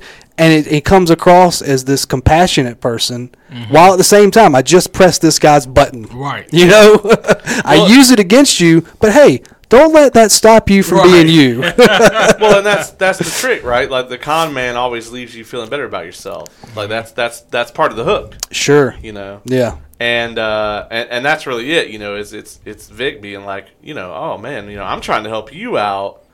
You know, like, oh well, we don't want this to come out, but like, you know, if it does, you don't have to. You know, if you don't want it to come out, but you can come to me. You know. Yeah, but do you believe him? Do you believe that he feels that Julian should not necessarily hide it? I think that Vic knows that it would be a mistake for him to come clean about it as an officer. But I think that Vic personally probably doesn't really care one way or the other, especially if he can use it to his own ends. Yeah, but I mean, if you think about it, if Julian comes out and everyone knows, Vic has no leverage. Yeah. Right. So it's kind of like, I'm even going to turn this card over and show you. Yeah, but I think that Vic has also been around long enough to know that, okay, I can read Julian like a book. He doesn't want this out, so I can show him my whole hand. He won't stop it. Yeah. You know? But also, it's kind of interesting, right? Because in comparison to other officers, Vic, he does a shitty thing, but he doesn't seem to really care about Julian's sexuality in comparison to the other officers. Right. No, he doesn't. I mean, and he's got bigger fish to fry anyway. Yeah. Yeah, I mean, he's more concerned about this than anything. You know, like he's way more concerned about watching his own skin. You know, basically. Yep. So, and then we've got kind of Dutch and Claudette's main arc here in season 1. Kind of around, I think, episode 3 or 4, they find like the first body that's kind of that Dutch is like, oh well, they turn the body face down. That means that this guy, you know, is this, and this, and he starts like psychoanalyzing the guy. And Claudette is like, you don't have evidence for any of this. You're just, you know, you've been watching too much Cold Case or CSI or whatever the fuck was on at the time, you know, and it's just like, you could tell that Dutch is trying to turn every case into, oh, well, this is a serial killer, or, you know, or, you know, a grand robbery of some kind, you know, a crime spree. And Claudette's like, we got to go off the evidence and then make our conclusions. We can't come to the conclusion and then try to dig through the evidence and arrive there. And with this one, though, as time goes on, Claudette becomes more convinced. They find another body and then another, and they're all the hookers turn face down. Right. And eventually they just happen to catch this guy because he was so impulsive that he ended up going back to the scene of one of the crimes. Well, he did something when he went there, though. Yeah, he got caught masturbating at the scene of the crime. And it's just like, if he hadn't done that, they may not have caught the guy. But even then, it was challenging for them to get him to confess. Right. And we have that amazing scene to cap this off with Dutch interrogating the guy. And the guy is just going in on Dutch the whole time. And that guy is he's in some other stuff, but I can't think of it off the top of my head. But he's definitely in a couple other things. And the whole time that the guy is thinks he's just grilling Dutch, they're all gathered around the monitor, like watching or whatever. The bodies are being dug out from under his house. Yeah. Like they've got him. Yeah. And that was just that scene. It to me was probably my favorite scene from season 1. That was a great scene. Yeah. And it's one of the few times after they basically know that they have all the evidence that the strike team guys call him Dutch Man instead of Dutch Boy because he earned their respect for cracking that guy. But you look at Dutch as he's coming out of there and everybody's cheering him on. That's all he lives for right there. Yeah. He could do it without a paycheck if he could chase serial killers and get the respect of his colleagues for doing it. Yeah. Period. Well, and then he goes to the car, though, and breaks down because the guy was right. The guy was right. Yeah, exactly. Everything the guy said he about held it all in. He did until he got to the car, man, and then just lost it. And that was such a great character moment. Yep. The writing there was so clutch, I think. Oh, yeah, it was because if Dutch ends up just no-selling that and then we never see, that end result, then it would leave me wanting a little bit. So seeing Dutch, first of all, when everybody was celebrating, Dutch, breaking the case or whatever, and getting to the bottom of it and figuring the whole thing out, they were all celebrating him. Dutch seemed happy, but not as happy as you think he'd be, for finally getting the big case he wanted. And I think that was definitely a part of it because it was still eating him up and he was on the way out. And then, he goes and breaks down in the car. I really dug that moment just because, like you guys already said, yeah, the guy was right about Dutch. Mm-hmm. But, it was just one of those kind of cool moments because, again, without that, then I'm not sure exactly what that would say about our serial killer. Yeah. Yeah, I agree with that entirely. Does anybody have anything else in season 1 they want to discuss? We do meet Connie here, which is Vic's kind of hooker, CI. Mm-hmm. And she's a recurring character. Yep. We see a lot from her. So Vic, and I'm just gonna. This isn't anything, but Vic never. He doesn't say that that's not his baby when asked about it. Is it so I don't think it is. They never really hint at that. Yeah, no, they don't. I'm just throwing out fun theories out there, just theory crafting, because Kareem just comes out and asks him, "Is this your baby?" And instead of saying no, Vic pauses and then he tells the story of Connie and how he met her and the white stepping her out. Well, I think that story indicated that wasn't because that was how he met her. Yeah. So I think that story tells the tale. I don't think that's Vic. And he's always truthful, so. Mm-hmm. Oh yeah, of course, right. I never got the impression that was Vic's kid. It looks like Vic. All babies look like Vic now. It was white and bald. It looks just like Vic. Yeah. And he does check up on the kid, but also again because he had that that kind of kinship with Connie. But again, it's just a fun theory that I wanted to throw out there. Yeah, I wondered the same. Yeah. And her whole arc plays out over the first 3 seasons or the first 2 seasons. I can't remember.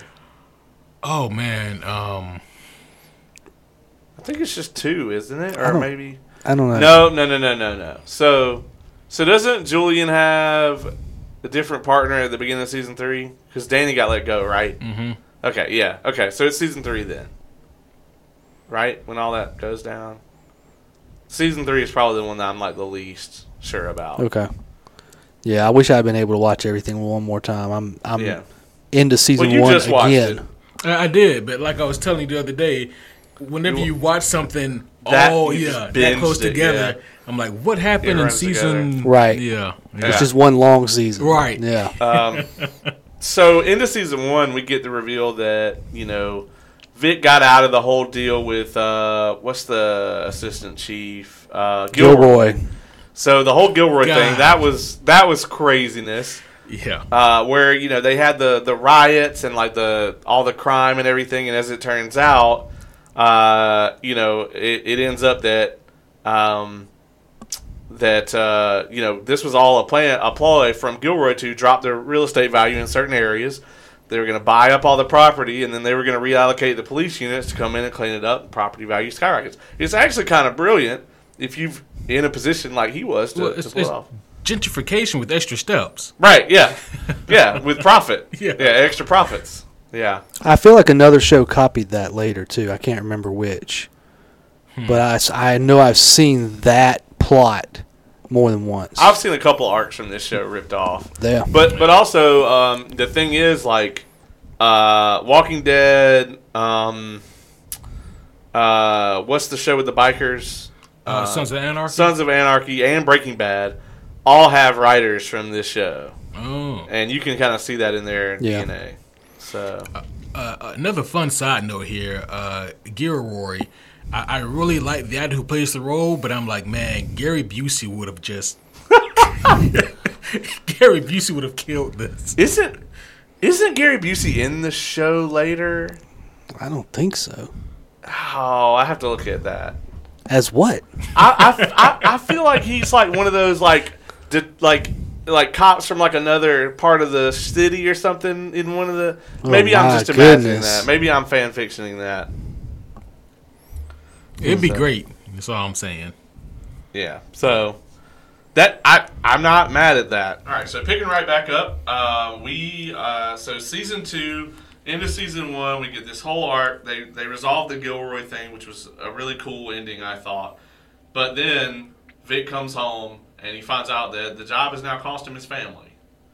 They are gone. And so going into season 2, that's like a major arc. Is like Vic's trying to not only do the job, but he's also trying to run down, figure out where his family's at. What did you think about the end of season 1, Ace, when you watched it recently? Yeah, so I thought that it did its job and it made me want to see more. And yeah, I don't know. I guess I liked the way that it wrapped up, right? But it didn't. It wrapped up properly, but it also didn't seem so finished that there couldn't be anything else. You know what I mean? So it was a very appropriate ending, I thought, for season 1. So I kind of dug it from that angle, but also there were enough loose threads where I was like, okay, I got to go ahead and see what happens next, And, like, comparing and contrasting there, like, in season 1, you don't, like, you're like, okay, well, clearly Vic's the damn villain. He's also the protagonist. Yeah. But, like, Gilroy is really, I think, the season villain, if there's a season villain. Mm-hmm. And we don't really get introduced to that until way later. Whereas in season 2, they start us off with Armadillo burning 2 people to death. Right off the rip. I could be getting my stuff mixed up, but Gilroy, he's the assistant chief. Yeah, but he ends up being the big bad threat at the end of season 1. Yeah, he's the one that's like doing the real estate, up the land scheme and all that. See, I watched these all so close together. I couldn't remember if that was season 1 or 2, but okay. Yeah, the land scheme thing, that's the very end of season 1. That's what I thought. So then we go right into season 2. That's where they introduce Armadillo right off the rip. It's like, this is going to be your big bad now. Yeah. Good old Armadillo. Two-Face. You're right. Yeah. No, but yeah, the Gilroy stuff I always really enjoyed because I was like, this motherfucker can't be trusted. I thought he was halfway decent. He's an old white man in a cheap suit. It's true. With He's the power. bad guy. That's true. With power, yeah. Yeah, that makes it even scarier. But Yeah, like I said, I really like how they just kind of they wrapped it up, but also they left more questions, which is what you need to do for a season 1 finale. Well, it's the old supposedly Abe Lincoln quote. All men can withstand adversity. If you want to see someone's character, give them power. And there we go. So Gilroy did not pass that fucking test. No.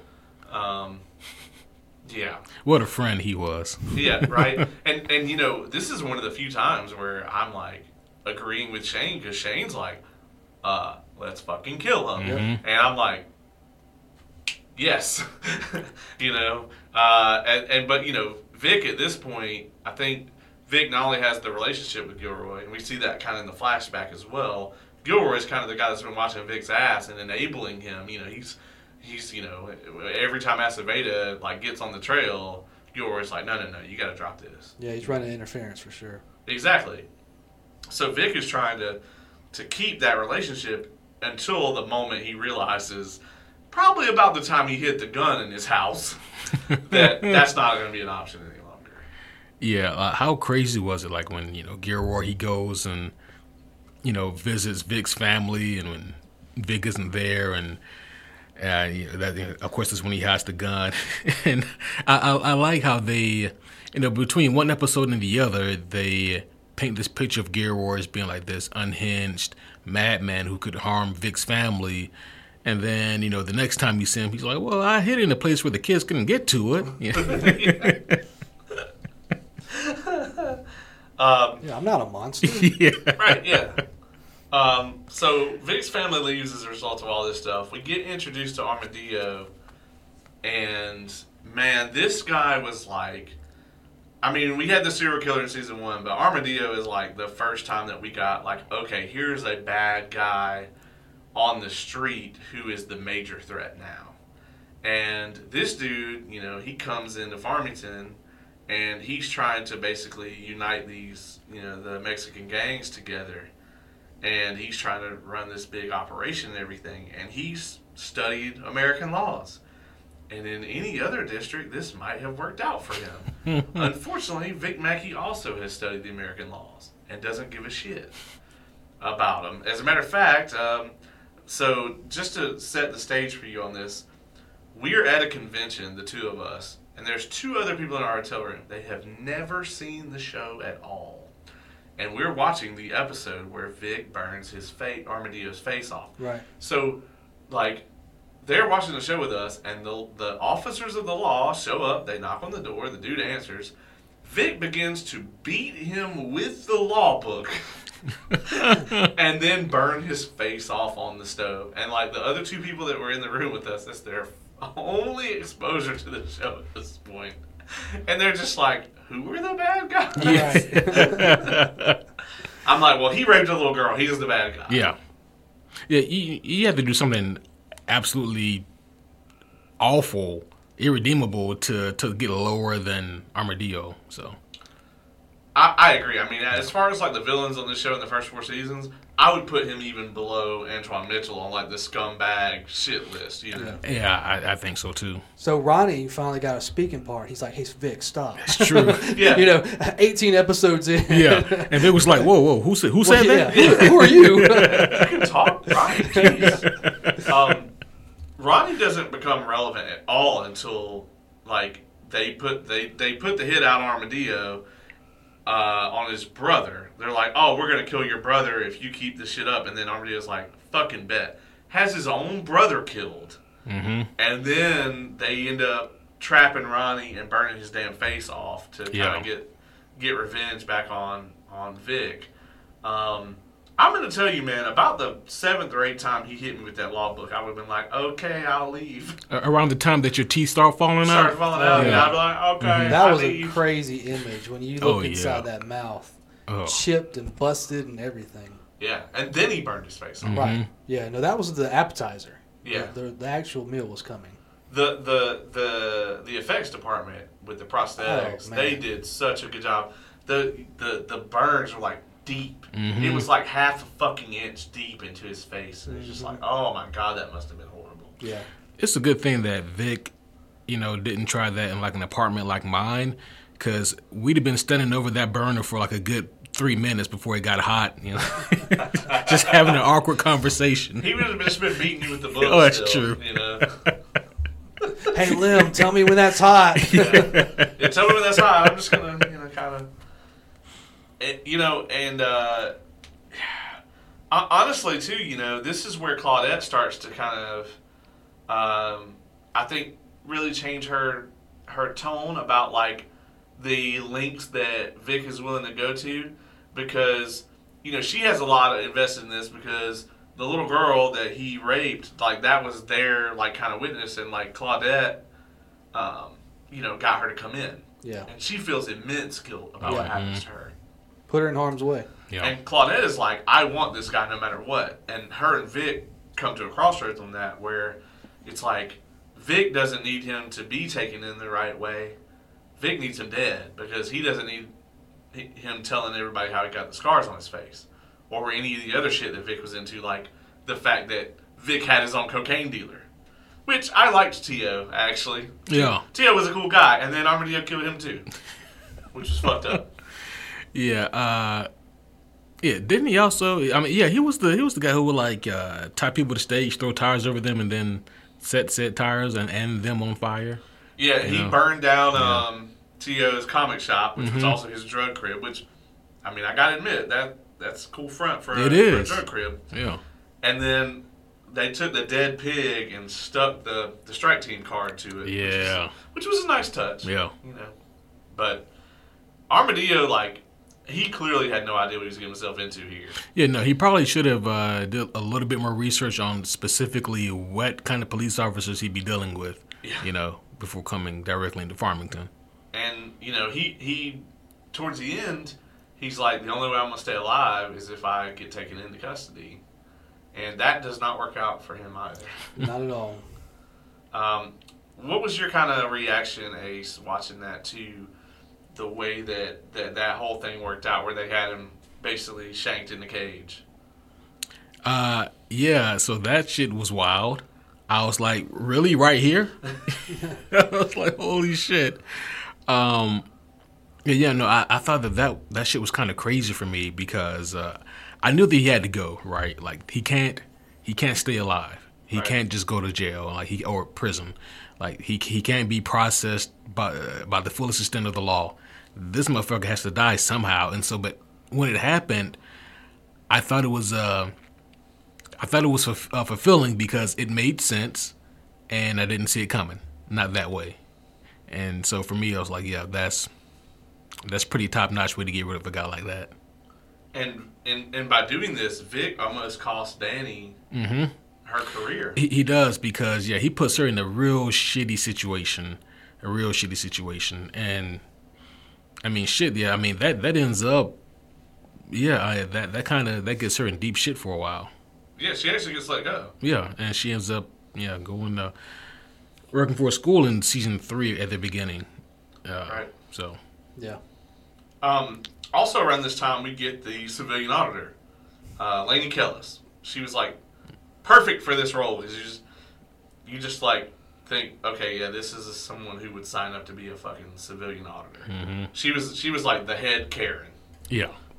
And at the beginning, she comes in as a result of all the riots in season 1, and like she can't stand Dutch. Like, Dutch rubs her the wrong way, and Vic is playing her like a damn fiddle. I mean, I think probably until she really hangs around the barn for a while, and it may actually be the Armadillo death that finally tips it for her. Like, no, this guy's crooked. And we get that perfect scene at the end where she's in like that conference room with like the police chief and everybody, and they're playing the tape where they tried to like send Gilroy back out, and they tried to frame Vic or whatever. They had him wearing a wire, and Vic picks up on it, and he like gets the perfect speech, recorded, where it's just like, oh well, yeah, he's got to have that reputation out on the street where he's willing to do whatever, but he's actually doing everything by the book, supposedly. It's just a reputation play. And the police committee, whoever that was, believes it. Right. What did y'all think about that kind of arc where, they're following up the riots in season 1 with like having the civilian auditor come in and like kind of this is the next person that's trying to like get Vic, you know. Yeah, I mean, it's kind of weak, you know, to be honest. But I will tell you, there is no one that is disliked more than some civilian coming into a law enforcement agency to tell them how to do things better. Right. I can tell you that. the Dutch, the person that gets made fun of or whatever, their respect level is 10,000 times that person walking in that door. Right. 100%. So, you know, it's one of those swing and a miss here, you know, right out the gate. Mm-hmm. But, yeah, I mean, it's something that I think played well because, you know, it's one of these. I'm going to figure out what Vic's doing, and I'm gonna chase it, and it's going nowhere. Because, you know, as you've probably already seen, well, that didn't work. Let's try this to get Vic. Oh, that didn't work. Let's press Shane. Yep. Okay, that didn't work. What about this? Not necessarily all come from Aceveda, but just from the writing. Yeah. You know, so, yeah. Yeah. Man, I think for me, like, the whole thing is that Vic has to have his head on a swivel because he's got enemies in every direction, some of which at times he doesn't even know. And like when Gilroy had the wire on him, listen, I think that Vic could have been forgiven if he just thought that Gilroy was on a fucking bender off the deep end again and he was losing his shit. I mean, which he was, but he was also cooperating. You know, he still had a wire on him. You know, he still had, and so like when that moment happened, I was like, I don't know if I would have directly caught on to that, even though in hindsight, Gilroy was being very obvious, you know, that he clearly had a wire on him. But Vic has to, like, pay attention at all times, it seems. Yeah. And they still ended up shipping his ass off to Mexico and not getting caught. Somehow. I'm like, and I do love, though, how they even kind of question, like, is he going to be okay? Like, not because we worried about him, but, like, because if he shits the bed again, this shit could come tumbling downhill big time. You're risking something keeping him alive. Yeah. Right. And we find out, I believe it is in the beginning of season 4, how it went for him. Yeah. That's when the body shows up. Yeah. Yeah. So he basically just went to Mexico and ate shit and drank himself into an early grave. Mm-hmm. Yep. Which, I mean, I guess when in Rome, you know, whatever. No, he was in Mexico. Yeah, exactly, right. There's an arc in season 2 that I think we were talking about, like, where the show really shows its age, that maybe the most kind of, I guess, watching it today, it's really distasteful, where they do this this arc where Danny shoots the Muslim guy. Yeah. And she drops that really cringe line on him, with the Islamophobia, where she's like, you know, a bunch of guys who look like your brother killed 3,000 Americans or whatever. And you're just like, holy shit. But once again, this was 2003. Mm-hmm. It was like right after 9/11, and that was like not that uncommon in the U.S. back then. I mean, for that to happen. Doesn't make it right. I mean, it's still just as wrong. But like watching it 20 years later, you're like, "Oh shit, lady!" What, you know? I wasn't too clear at first on how to take this because I wasn't sure what the show wanted me to take from it at first. You know, I wasn't sure because at first I was giving the show the benefit of the doubt, looking at it through today's lens, thinking, okay, well they're doing this to paint Danny as someone who has a lot of shit that she needs to work on as a character and as a person. But then as it went on, I was like, okay, no, we're supposed to view Danny here as the victim in this situation. And that's when it kind of started to lose me with that plot. Yeah, I mean, so clearly the neighbor, right, is buying into the, like, Islamophobia, right? Like, she's 100% just like, this guy's a damn terrorist because he's not like me and because he's from, you know, the Middle East, whatever. And I think the neighbor is supposed to be clearly viewed as, like, you know, like a bigot or racist, whatever.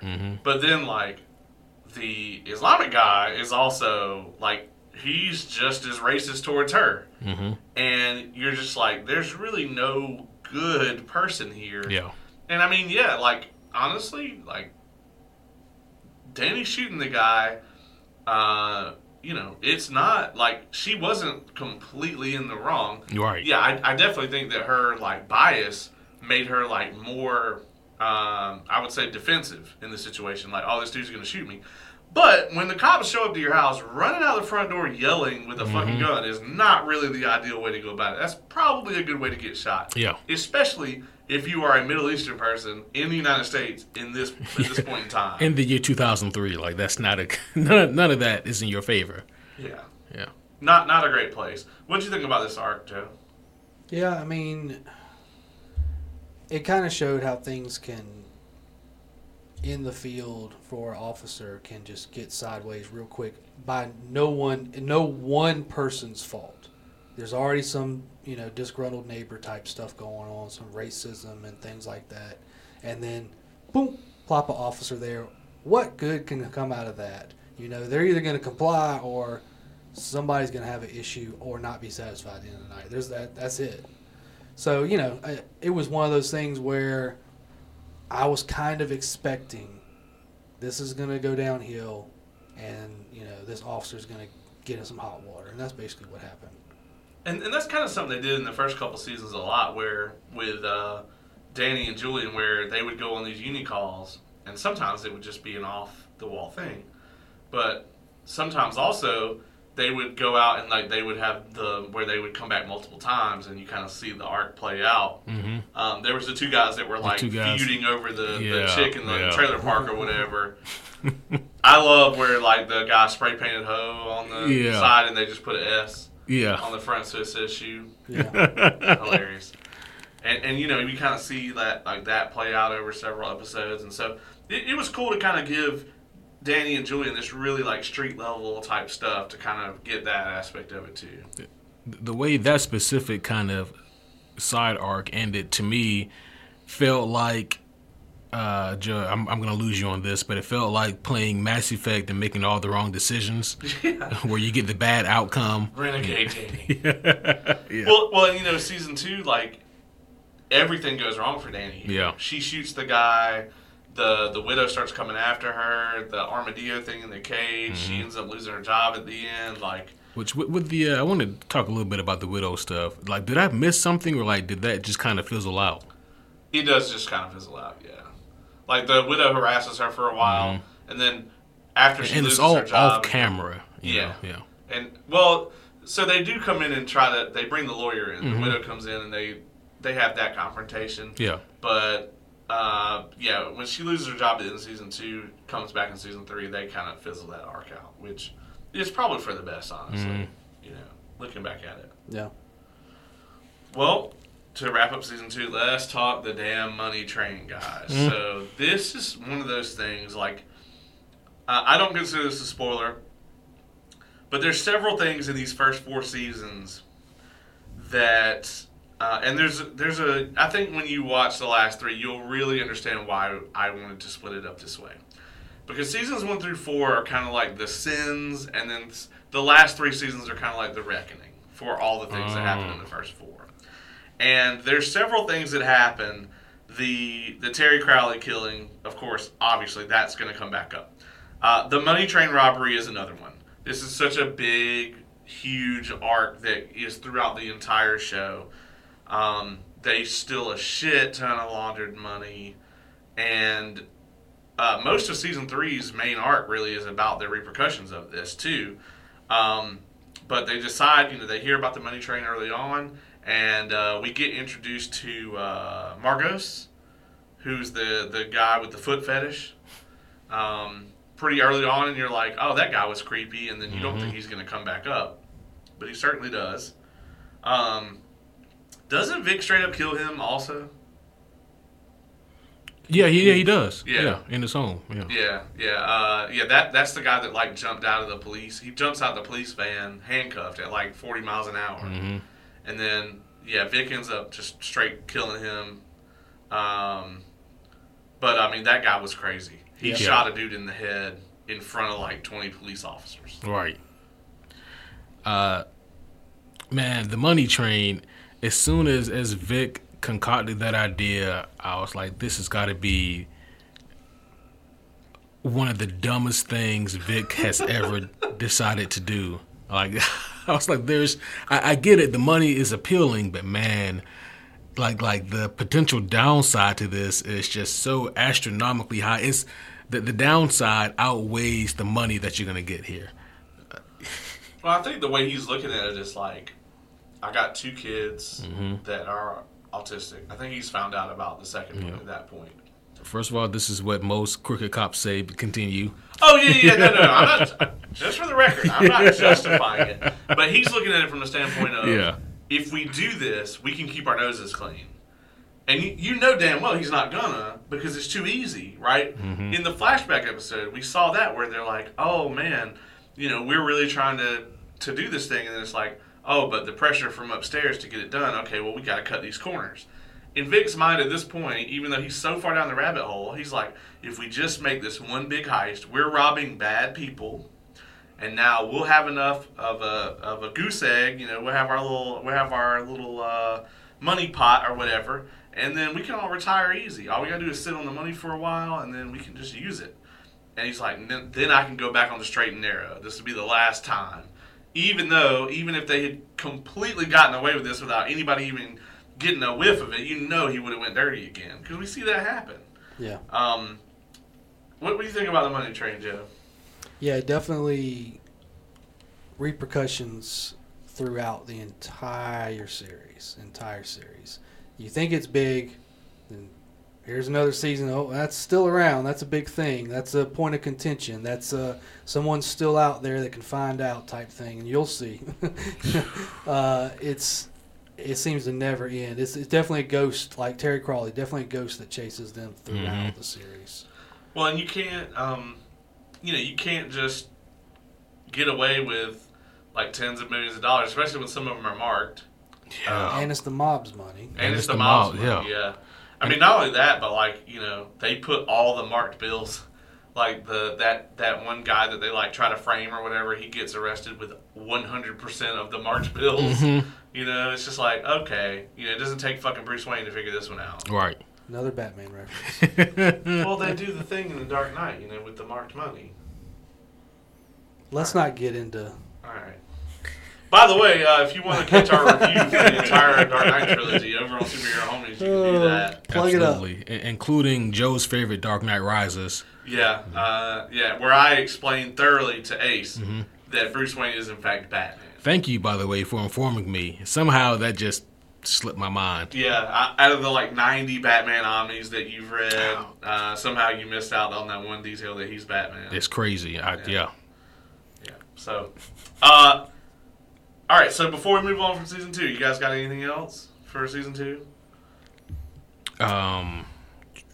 Season 2 ends with the money train cash on the table. Yeah, that's such a great shot, by the way. Oh yeah. When they all walk up and the camera pans out and they just have those tables down there and they just have this giant pile of the cash, and that was such a great way to end it. Like, that shot was just beautiful. Yeah, definitely. Man, you never really hear of whether it be like a bank robbery or like a complex inside job like this or any other scenario where a group of people put together a plan and they execute it to as close to perfection as they can, and then they live happily ever after. Like, that story just does not exist, right. and for a reason. Yeah. Agreed. And the plan was very well executed. That one guy got shot, but that was about it. Yeah. And I mean, also a lot of it had to do with like the timing of it as well. Where like it could have gone even more downhill, you know, but Vic showed up almost as late as you did tonight. Oh, damn. We can edit that part out. That's fine. I'll probably leave it there. So going into season 3 is kind of like, I think, the last season where we have the kind of season 1 feel to the show, right? The first 3 seasons, honestly, if we wanted to break this up the way that it is in the show, I would honestly say seasons 1, 2, and 3 is part 1, season 4 is part 2, and then seasons 5, 6, 7 are part 3. but just because of the way it is, like season 4 is very unique, and it kind of serves as a transition between the two.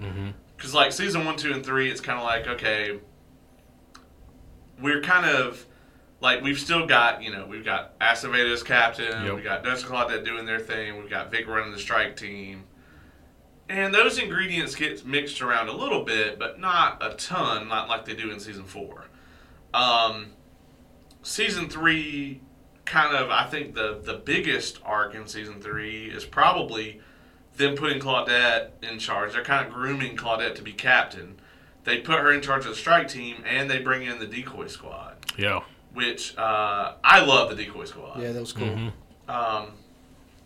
All of the, like, for them to bring in like another special team, and then to all like a couple of them don't really have a whole lot of moments, but Waylon, 2 of them, and what's the girl?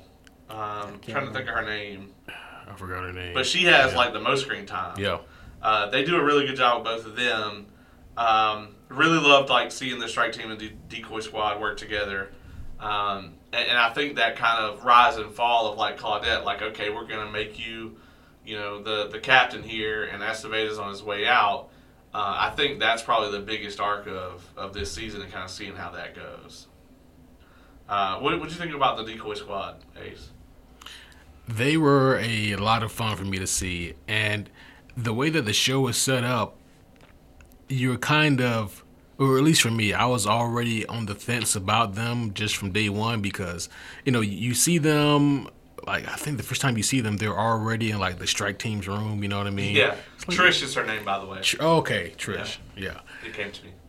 And it's like, man, what are you guys doing here, Like, who are you outsiders? And they're a little passive-aggressive right from the get-go as well, and so there's that friction there. But, man, as the season goes on, you really start to warm up to them and see that, okay, they seem to be, good cops and decent people as well, and they go through their own shit. Yep. And so it was a lot of fun for me to kind of see them, and then also how to see how they warm up to the strike team and vice versa. So I thought that they were fun for that season, and kind of wanted to see more of them, but I get it. Well, I don't think it's too much of a spoiler to say that they do come back up, right? Like. Don't they come back around? Yeah, sort of. Yeah, not a ton, not like they are in this season, but they are kind of guest characters. You'll see them again. Yeah. Yeah. You'll be surprised at how many people show back up. Actually, like there's a lot of characters. If you haven't seen them die, Terry Crawley comes. Oh, never mind. If you haven't seen them die, then odds are you're going to see him again. But have you seen his brother Jerry Crawley? Which is fucked because his brother actually is in the show. That's not his name. His name's not Jerry though.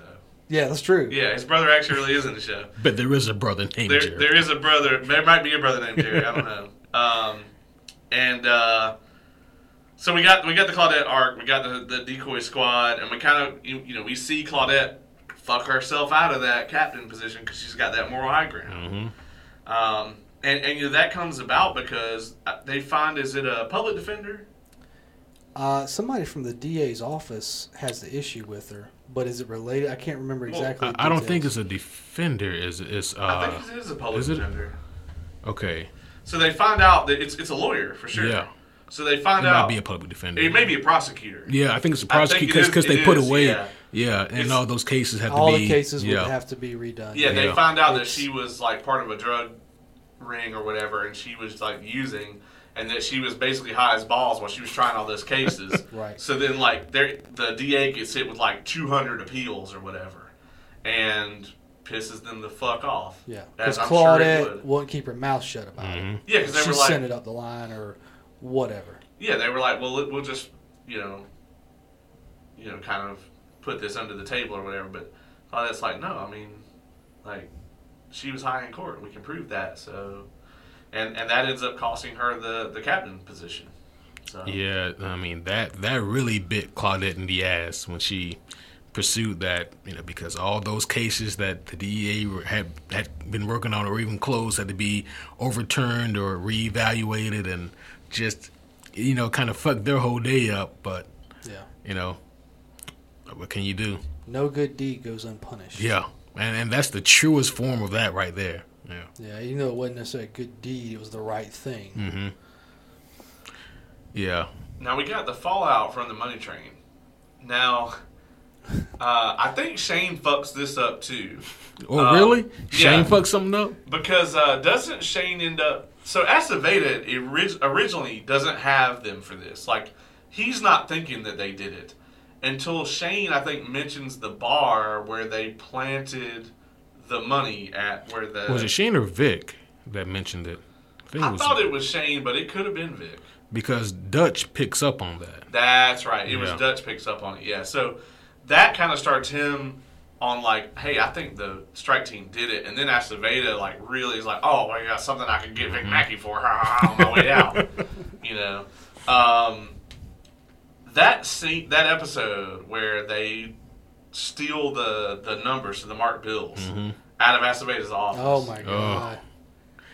My heart rate. It was so intense. It was, yeah. I mean, like the way that is shot was, and the writing there was just tremendous. Like that amount of tension that they create. Yep.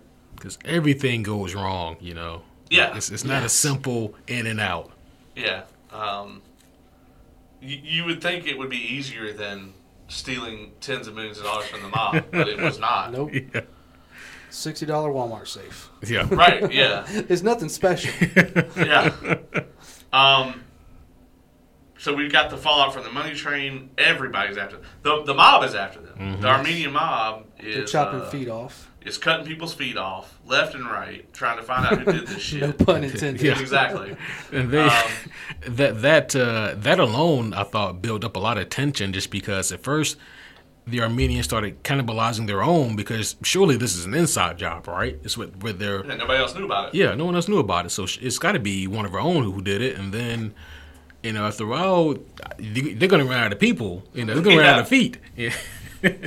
And then the guy that they pinned it on, he turns up missing his feet. Mm-hmm. And it's just like, oh, shit. And that's when, like, Vic and those guys are like, starting to realize, like, okay, they're going to eventually find out that it was us. They're not stopping. And that's when they end up going after Margos' crazy ass. Mm-hmm. Then we have Dutch and Claudette's kind of main arc here, really more Dutch's arc. We have the Cuddler Rapist. Old lady color rape. Yeah. Particularly older ladies here. And it turns out to be Clark Gregg, a.k.a. Agent Coulson.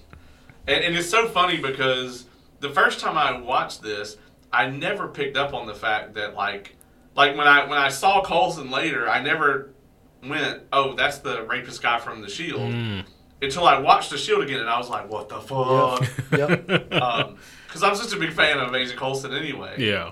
That whole arc to me though is probably one of the whole like a detective chases a serial killer has been done to death. Mm-hmm. Sure. But I thought that this was like one of the best examples of that I've ever seen. Yeah. How about Coulson's wife? Oh man. Talk about a Karen. The What's her denial. name? Tell him you didn't do this. And he's like, go home. Yeah. Get out of here. I'm confessing right now. You know. Joanna is her name. Is that it? Okay. Yeah. Well, and then Dutch tries to do the whole like sweep back in later thing, and I think Dutch pretty quickly finds out that she's off. Even for him, even Dutch ain't desperate enough to go there. He's like, this bitch is off the rails. Yes. Yeah. And she ends up shooting Danny later on.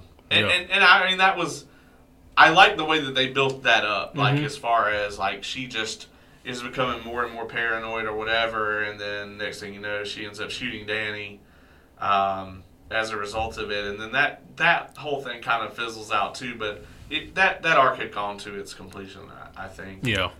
We get that amazing episode where Dutch does the interrogation. Yeah. With Coulson. Yeah, that interrogation I thought was great. Again, just because it was Dutch wanting, because Dutch has always been kind of fascinated with these kind of serial killers or rapists, people who have that kind of sick mentality. Because from Dutch's point of view, if he can understand what makes them tick, then he can, not minority report these situations, but get to them more quickly, and then maybe be a better detective or whatever. And from Evil Coulson's point of view, like his whole thing is, you're the detective, you caught me, help me figure out what is it, this thing that I'm feeling. And they kind of go through this whole back and forth. You do it for power, no, it's not that. You do it for this reason, no, that's not it either. And like kind of the end result of that is like, no, you really don't get it, never mind. And you can tell that kind of drives Dutch a little crazy. Right, because Dutch believes at this point that he understands. Mm-hmm. And it's clear to him at this time that he doesn't. Mm-hmm.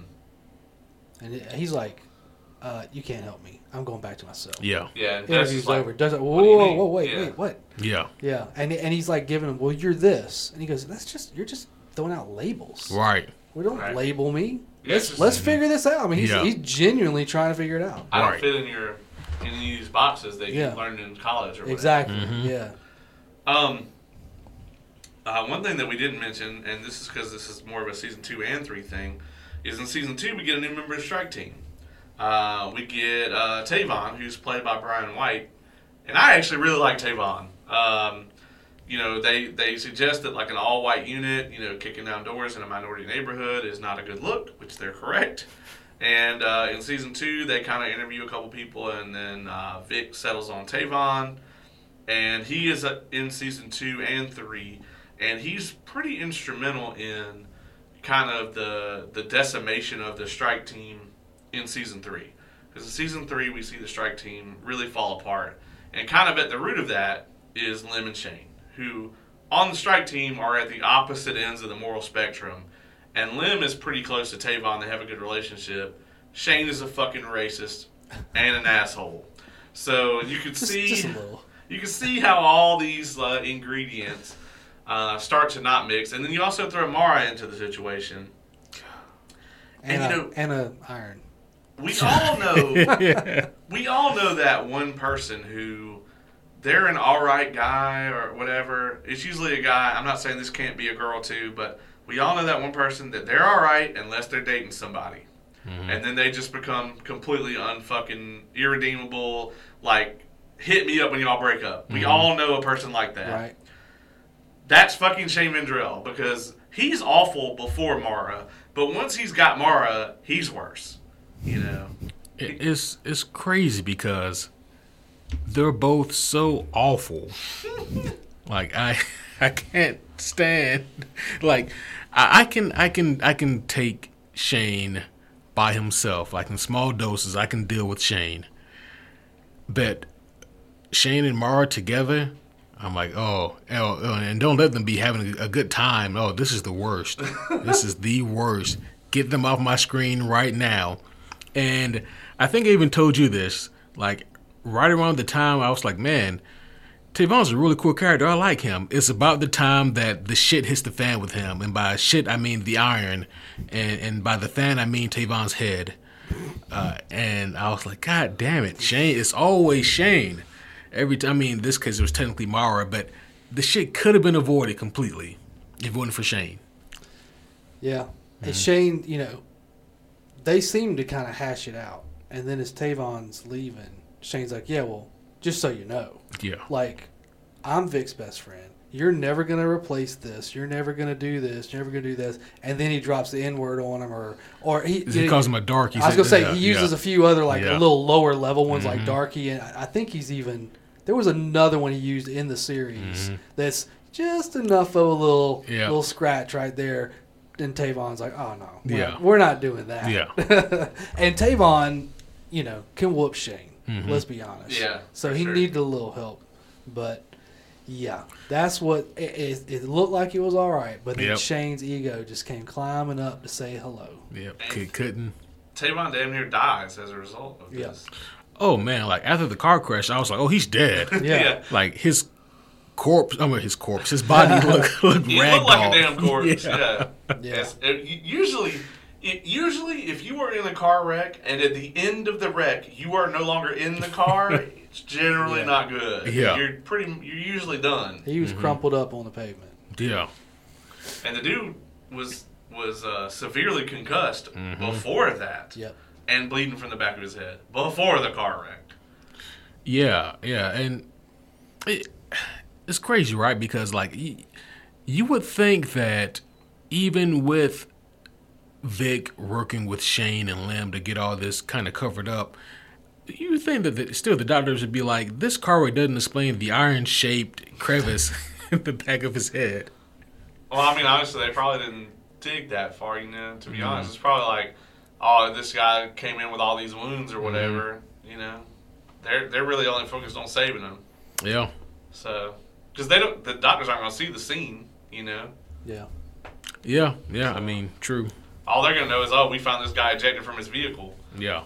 So, yeah, I mean, and this kind of causes the strike team to fall apart too, because not only was Lem not on board with the money train and like everything that keeps happening, but also Lem finds out about this bullshit with Tavon, and then they even had the nerve to ask Lem to get them out of it by lying to him and trying to convince him that what happened isn't what happened.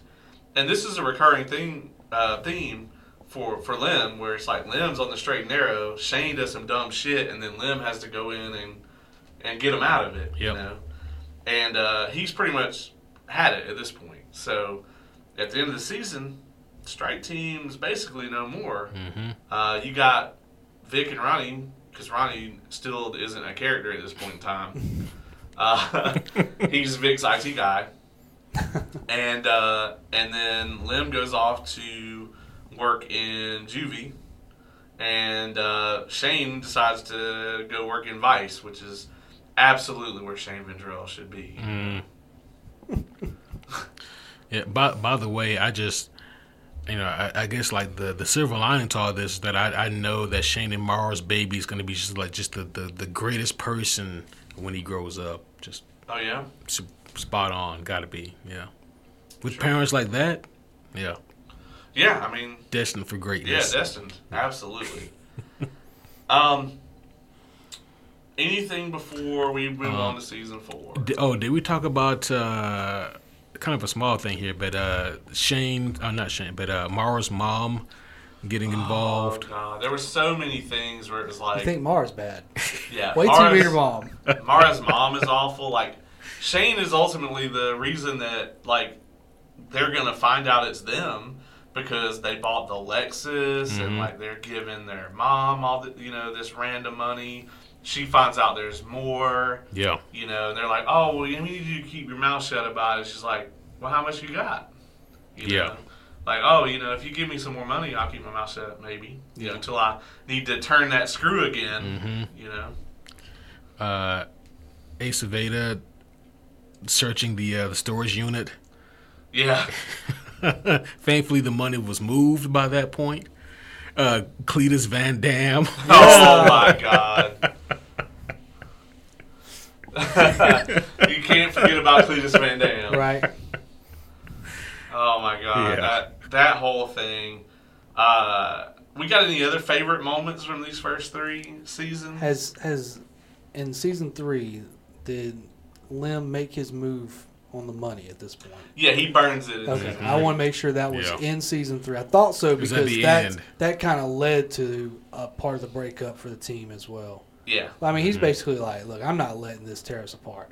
Yeah, I mean, because look at all it's like the money's cursed, Yeah, it's like constantly horrible shit happens to them from the moment they first get it. It is almost like it's cursed. And it was a little hilarious for me when they finally when they're looking for Lem because Lem took off and they don't know where he's at, and Vic's like, oh, I know where he went, and so they go looking for him, and you just see Lem tossing the money into the furnace, and even when like they subdue him, he's still throwing handfuls. Yeah.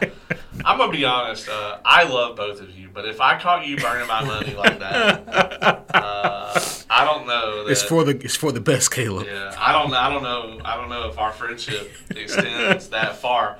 I don't know. Did I steal it from the mob? I guess that would probably, affect how I would feel about it. What's a few $1 million between friends, though? You know. I hope we never have to come across that. Like, I don't think I'll ever have that, so I don't think we'll ever have to cross that bridge. And I'm thankful for that right now. No. I will say this, though. If you watch that scene, that money looks really fake. It does, yeah. It's one of the few flaws that's really glaringly obvious. Well, it didn't look that fake in 480p. Sure. You know, Yeah. back then. Hand cam. But now that you watch it on the Blu-ray and it's Yeah. like crisp as fuck, you're like, that's Yeah. Party City money. Yeah, if that. Yeah. Dollar General. Yeah. Yeah. It's got the little Dollar General guy on it. Yeah. You know? Oh, yeah. Big old dollar sign in the middle like that. Right. Monopoly Man. Yeah. Seriously, it's bad. Yeah, it is. It is super fake money. Yeah. Yeah. How much did they end up with? It was just like what was it? Was it 30 grand each, something like that? that. Yeah. 30, 40. Yeah. It was next to nothing.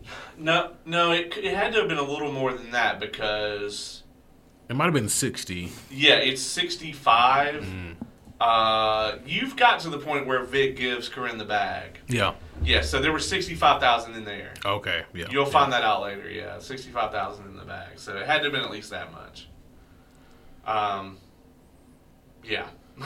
But I mean, again, even though at the end of season 3, I think I told you this too. Like they asked Lem to meet up with them, you know, in this dark alley, Yeah. you know, late at night, no one's around, and I was like, oh no. I thought that they were going to try to do something to Lem for, you know, destroying the money. But thankfully, no, that wasn't the case. They wanted to kind of squash everything, you know, and move on together as a unit. And then again, Shane Vendrell fucks it up. Just opens his mouth. At least he's Yeah. consistent. He's very consistent. You can always trust Shane to do like the worst case scenario. Yeah, it's like, well, I wonder what would be the worst thing that could happen here. And then Shane Vendrell's like, I got it. Yeah. So there will be some disagreements now, I think, at the table. And you know, I think I'm going to have you tie break here. So Oh, to me, and you haven't seen the whole show, but to me, season 4 is my favorite season. Hands down. I think the first time I watched season 4, I think it was like it had all come out, and I think I watched it in a day. Like, I think I sat there and watched the whole season. And I very recently watched it in 2 chunks like that. You know, I love that season. Joe is his least favorite season. oh, really? Yeah. Yeah. So how do you feel about season 4? Okay, so it's interesting because I actually understand both of your points of view. Because I think that season 4, and this will divide people, it feels so different from the first 3 seasons. Right. It is, Yeah, for sure. yeah. I mean, don't get me wrong, it's still functionally definitely the same show, but it feels so different, and it's a departure from those first 3 seasons. And like, even without seeing season 5, I can tell that this is definitely like its own standalone season, whereas seasons 1, 2, and 3 kind of lean on each other. Season 4, it feels like it's kind of on an island by itself. It's a very good island, you know, great island, but I can kind of feel where season 5, at least the way that season 4 ends off, I really feel like season 5 is going to be kind of back on kind of telling more of a long form story, whereas season 4 does kind of feel like something that another Batman reference. For me, it feels like how The Dark Knight sits between Begins and Rises, whereas you can definitely say that Begins and Rises is telling like kind of that straight A to B story, but in the middle here you have The Dark Knight that kind of sits in between those two. Doesn't take away, but it doesn't kind of further the long-term story as well. But I like season 4. I don't know if I would say it's my favorite. It took me a while to get warmed up to it, you know, honestly. I think it definitely has the best acting. Yeah, But that's because we bring in Glenn Close and Anthony Anderson and Michael Pena as well. Michael Pena, yeah, who eventually speaks. Yeah. Army doesn't say a whole lot. Yeah. It took a while for him to speak. I really like season 4 though. I just it did take me a little bit to get warmed up to. I would say that season 5 is an even larger departure. Oh. Correct me if I'm wrong. From the first 3 seasons. I would say. I'm not sure. It's so 1, 2, and 3 to me are, like I said before, they're their own thing. And I think in season 4 is such a different show because, and it's the same show, but it's got a different feel to it because for the majority of season 4, Vic actually is on the straight and narrow. Yeah. Like, Vic is, like, devoted to the cause. Like, he's got his shit together. He actually respects Rawling. And Rawling is a captain that, like, she's probably one of my favorite characters, even though she's only in the 1 season. I love her character in this. Absolutely. Like, every time, I'm a huge Glenn Close fan anyway. But this is why. This is this show. And Vic is, all intents and purposes, for Vic, this is as good as it gets. Like, he's on the straight and narrow, and you don't want to see him deviate from that. And, I mean, also in this season, too, is you get to see where Shane has decided to, he's flown the nest, right? Like, I'm not your whipping boy anymore, Vic. I'm my own guy, blah, blah, blah. Shane thinks he's ready to make the big dog decisions. He kind of thinks that he's kind of looking at Army like Vic looked at him. And he's like, I got my own partner. You know, I'm doing my own thing. And you really see, like, the depths of what that looks like when Shane Mandrell is allowed to make autonomous decisions. Yeah, it goes to shit real quick. Yeah, real fast. Yeah. And then we got to talk about Antoine Mitchell, like Anthony Anderson. I don't know how he has not been cast in more villain roles because he fucking kills this for me. Yeah, well, technically, he was a villain in Romeo Must Die. He played, like, henchman number 2. Yeah. He got monkey flipped out of a building by Jet Li. But I think for me, like, Antoine Mitchell, it took probably a good 4 episodes or so before I was like, okay, now the ball's finally rolling with him. Because up until a certain moment in the season, he was just always spoken about as like this, you know, evil person that can't be trusted and manipulator. And I was like, he just seems like he's not a good guy, but I don't see anything special about him yet. But then once he flips, and, you know, he shoots the girl in front of Shane and Army, you know, and using their bullets. I mean, then at that moment, he really began to look like an actual threat. So. And this was kind of like, you know, this is a deep cut, but, like, going back to, like, Guardians 3, this is kind of like more what you were talking about that you wanted to see from, like, the High Evolutionary. Yeah. Where, like, he's not on all the time. He's chill until that moment where he isn't. And, right. And Antoine Mitchell is definitely that. Yeah. You know? So. See, I didn't think the season even got good until they shot the girl. That's when it really finally turned up for me. Well, that is definitely when you realize, like, okay, like, this is where we're going with it, you know. And you really don't know until the end, like, what side of it Shane's going to be on until he has that meeting with Vic. Because when Mitchell puts the hit out on Vic, you're like, well, I don't think Shane would kill Vic, but it's fucking Shane Mandrell, so he might. Yeah, I think if he didn't have, you know, his shitty wife and his shitty kid at home, then maybe he would never even think about it. But he does have a shitty wife and a shitty kid at home. Why is so the kid shitty? Because look at the parents.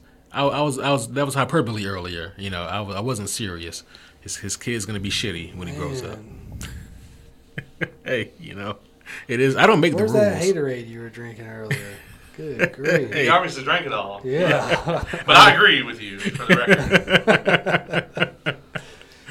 and I mean, honestly, like, the highlight of this season, when they have the interrogation between Rawling and Mitchell, that whole, like, both of them, Glenn Close and Anthony Anderson, just bringing out all the acting chops. Oh, yeah. With Vic in the room, like, that whole interrogation scene was so masterful because Vic is covering for Mitchell, even though he really can't. Vic has no idea what Rawling has up her sleeve, and Rawling just goes ape shit. I mean, she goes completely off the rails here. And Anthony Anderson, like, the acting in that episode was tremendous, you know. Yeah, and I really dug how, like, as that episode kind of went on, you could see Vic getting more uncomfortable and out of control of the situation and not really knowing where to go. But for me as a viewer, when they had the interrogation, I was like, man, this is like episode, I think, like 11 out of 13. And I was like, well, they got Mitchell. Like, what the hell are we going to do for the next 2 episodes? Yeah. And then the next 2 episodes delivered. So yeah. It's definitely interesting that, you know, we kind of see Rawling comes in with this whole, kind of like Claudette has early on. Like, okay, well, I'm gonna fix everything. You know, I see where everything is broken, and I'm gonna come in and fix it. And Rawling is, you know, she's kind of like Claudette in season 3. Like, she's morally she's there, but she doesn't know the politics side of it. She's not willing to play the game. Not the one we just lost, but but she gets outplayed by Aceveda over and over again. Yeah. You know, Aceveda is Lucy holding the football. You know, he's like, oh, yeah, well, I'll have this meeting and you can come talk about your policy. And then he uses it to basically undermine her. Yeah. And then he's like, oh, no, I'll go to bat with you with the lease committee, whatever. And then it ends up that, you know, Antoine Mitchell's in charge. You know, he actually was responsible for these cop killings. And Aceveda ends up basically brokering a witness protection deal for him. And that scene as well, where her and Vic bust in his office, was amazing. I was like, this scene right here is why you got forked out the money to get Glenn Close. Because she said everything to Aceveda there that we were all thinking. Oh, yeah. And how'd you guys feel about, like, Aceveda's play of innocence there? Well, it was out of my hand, guys. It was the DEA forced my hand on this one. Yeah. I'm on your side here. If I can do anything to... my gosh. He's better at that stuff than she is. Yeah. That's why he was able to play her for the entire season.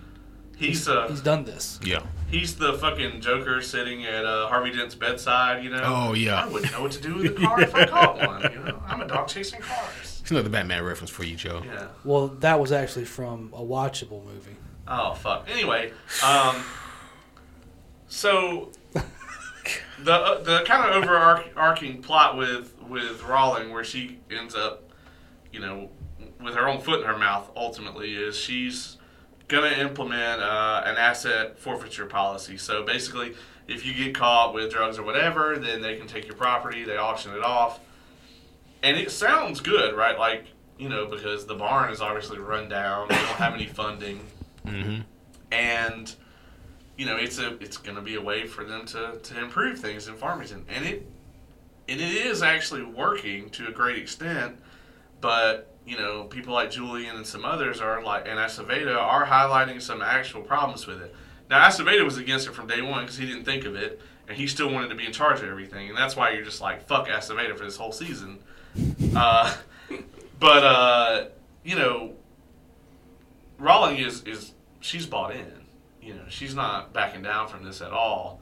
And I think Claudette more accurately, like, kind of points out a lot of the issues with it. Like, when they go to auction the property off, okay, well, it's a bunch of people from, like, Beverly Hills and shit coming to bid on the property. So this is also, like you said, gentrification with extra steps. Yeah. You know, you're just taking these people's stuff and then you're, you know, auctioning off the highest bidder, and the highest bidder are a bunch of old, rich white people. Right. So, what you think about that whole arc and, like, how that would work in reality? Like, you know, because obviously you're familiar with. Yeah. Well, you know, the federal government does seize assets. I mean, I see indictments and plea agreements come across my desk every day that say forfeiture of whatever.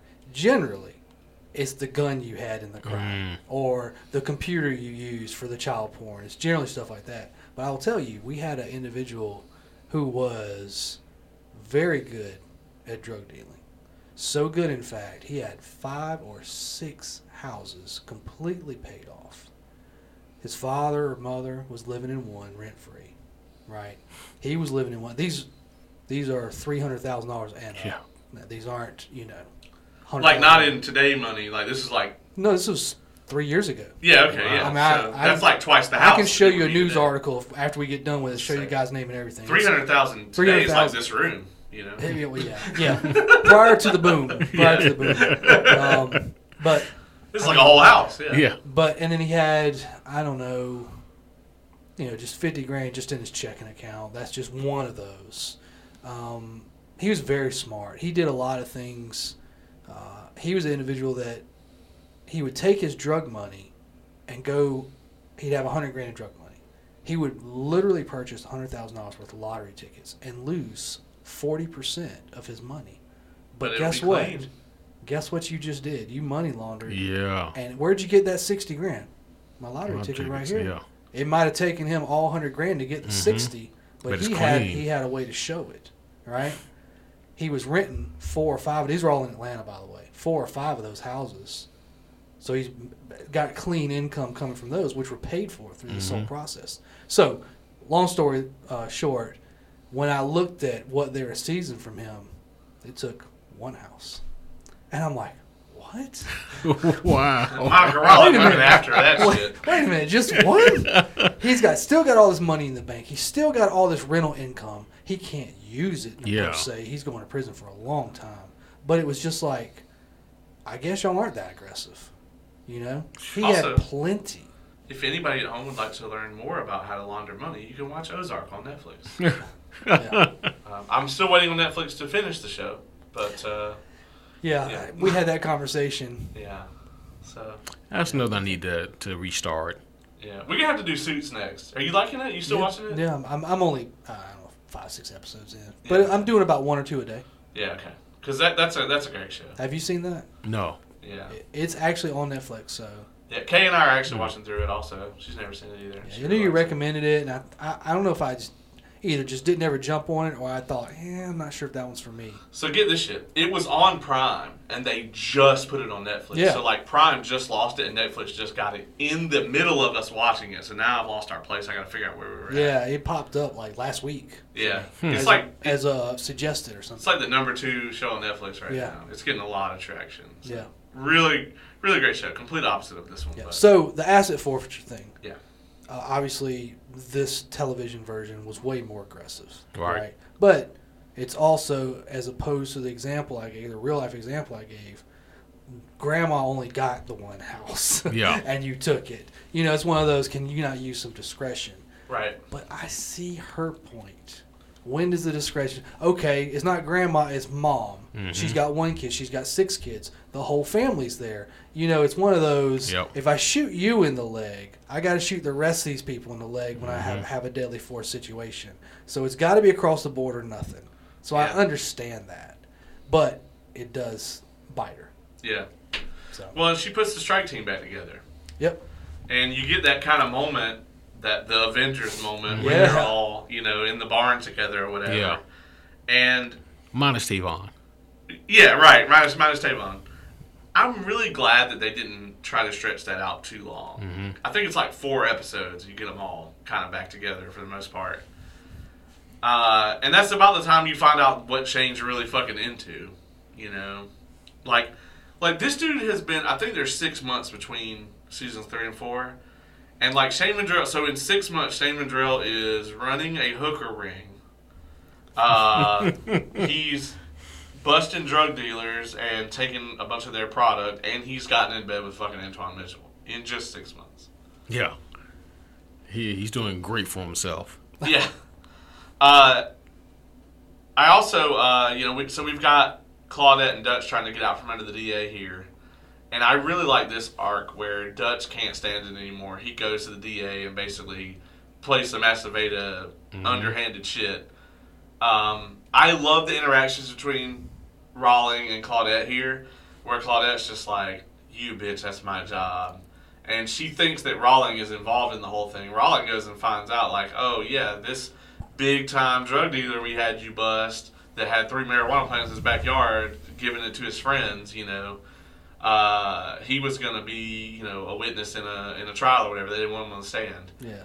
So, Claudette, being a fucking detective, immediately is like, "Well, if you didn't fuck me," and like that scene between the two of them is just so good because you can see, like, you don't want them to be fighting. Yeah. You love them, but like you also can see where both of them are coming from, right? Like Dutch is getting nothing but shitty cases.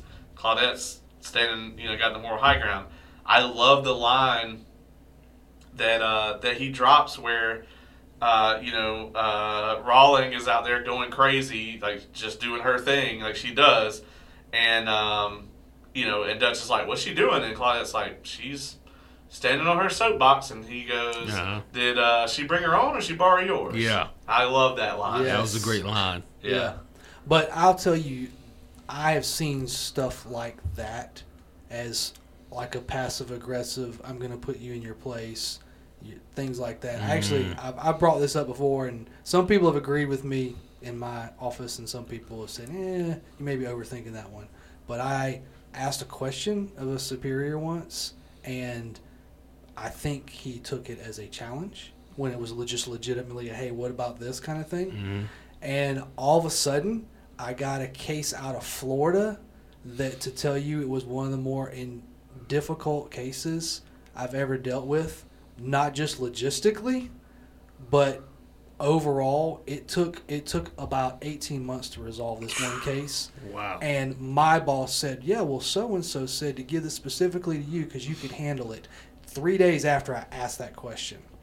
You see what I'm saying? You know ahead of time, this is just odd. We don't take this Florida. The whole thing was just off. And I feel like that was one of those, don't come to me with that kind of stuff anymore. Yeah. I mean, I can absolutely see this level of, like, petty bullshit happening because, if somebody caused you to get 200 extra cases, you'd be mad at them. You know what I mean? Yes. Yeah. Especially if they were already, processed and everything, and it's like, "Oh, we got to reopen all these." Yeah. I mean, I was on the phone with these people from Florida going, "How do y'all handle this stuff down here? Can you send me some information?" Like, this went on for a long time. And then the guy had a lot of mental illness stuff going on. Oh. And so the defense attorney asked for and got, I know we're chasing a rabbit here, but asked for and got basically a suspended sentence to send him to a mental health treatment program, inpatient, right, until he gets better. So literally I have to track this case for possibly the rest of my career. Oh. You know what I'm saying? I can't just close it. Yeah, it doesn't work like that. He hasn't actually been sentenced. Until that happens, it's sitting. It's open. So do you follow what I'm like? And that's just one aspect of the difficulty with this case. And I'm like, really? God. Really? I hurt somebody's feelings. Yeah. Right? Literally. Yeah. You fucked up. So this season kind of ends. They broker the DEA deal, and Rawling plays her hand again.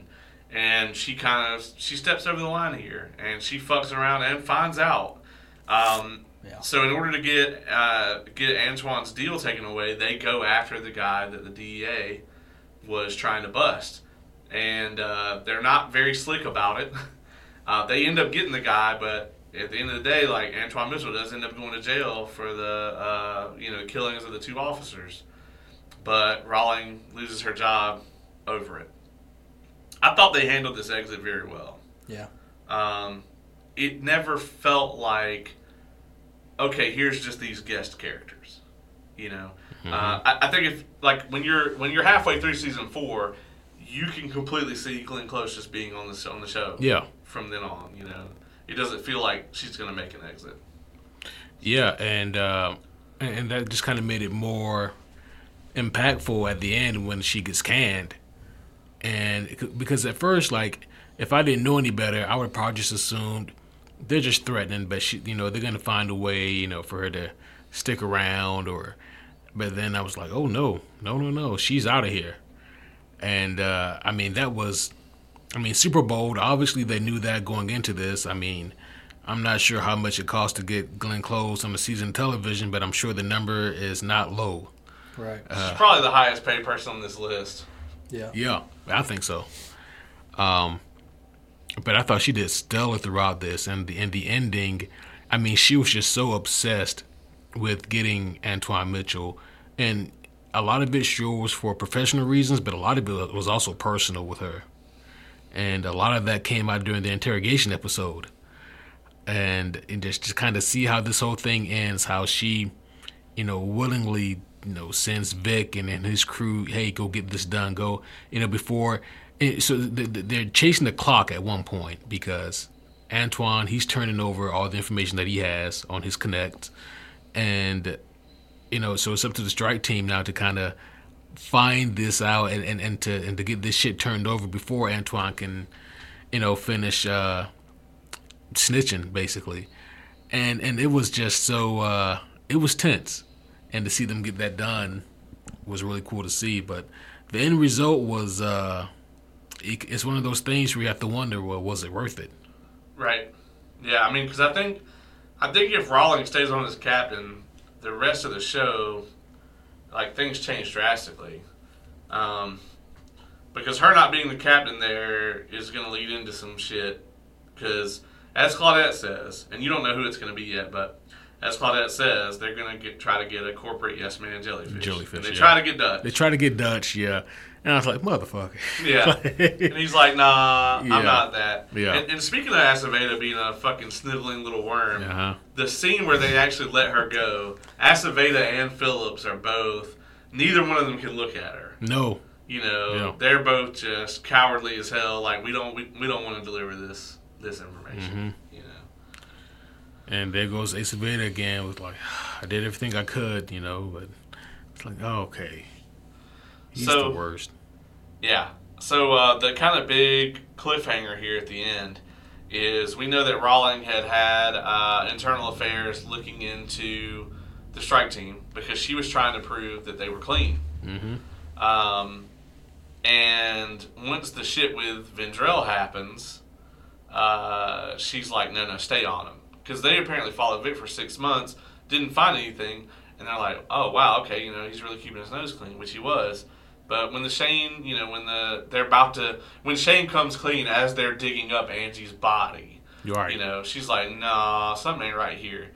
So she tells Heidi to stay on him. And at the end of the season, we find out that when Lemansky lifted the heroin, he takes the guy that buried Angie's body, his name was Patario, and Lemansky took his stash in order to make sure he was telling the truth.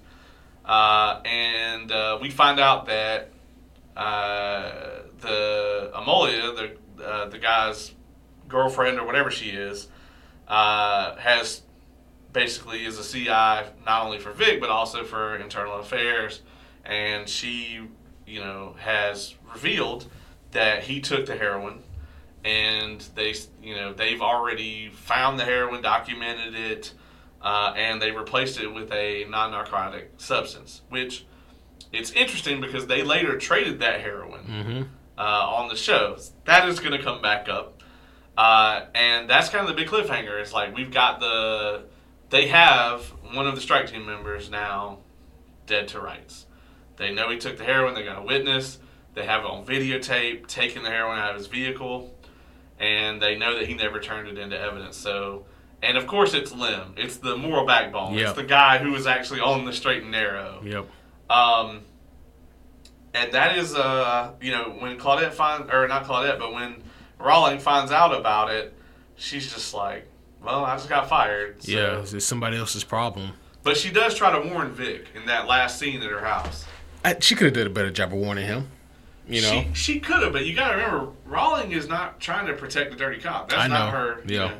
Yeah, you're right. She is on the straight and narrow, She's about getting it done, but she's not about to protect the dirty cop. Especially not if, they end up tied up in the murder of a little girl. Yeah. I will say this, she seems more morally flexible. Maybe that's not the right word, but she seems more understanding of Vic than, say, Aceveda. For sure. But I'm not saying that she would condone all the nasty shit that Vic has done. But she's not dumb. You know, she's very intelligent. I think that she kind of had Vic mostly figured out very early on what type of person he is and how he works and how he gets the results that he gets. And I think that she was really trying to see if she could make him conform to working within a more malleable way.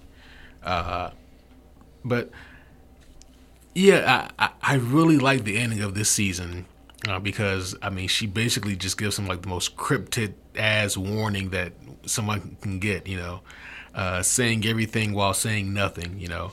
Like, what do you see this ending for you? He said, I don't know, probably season 7.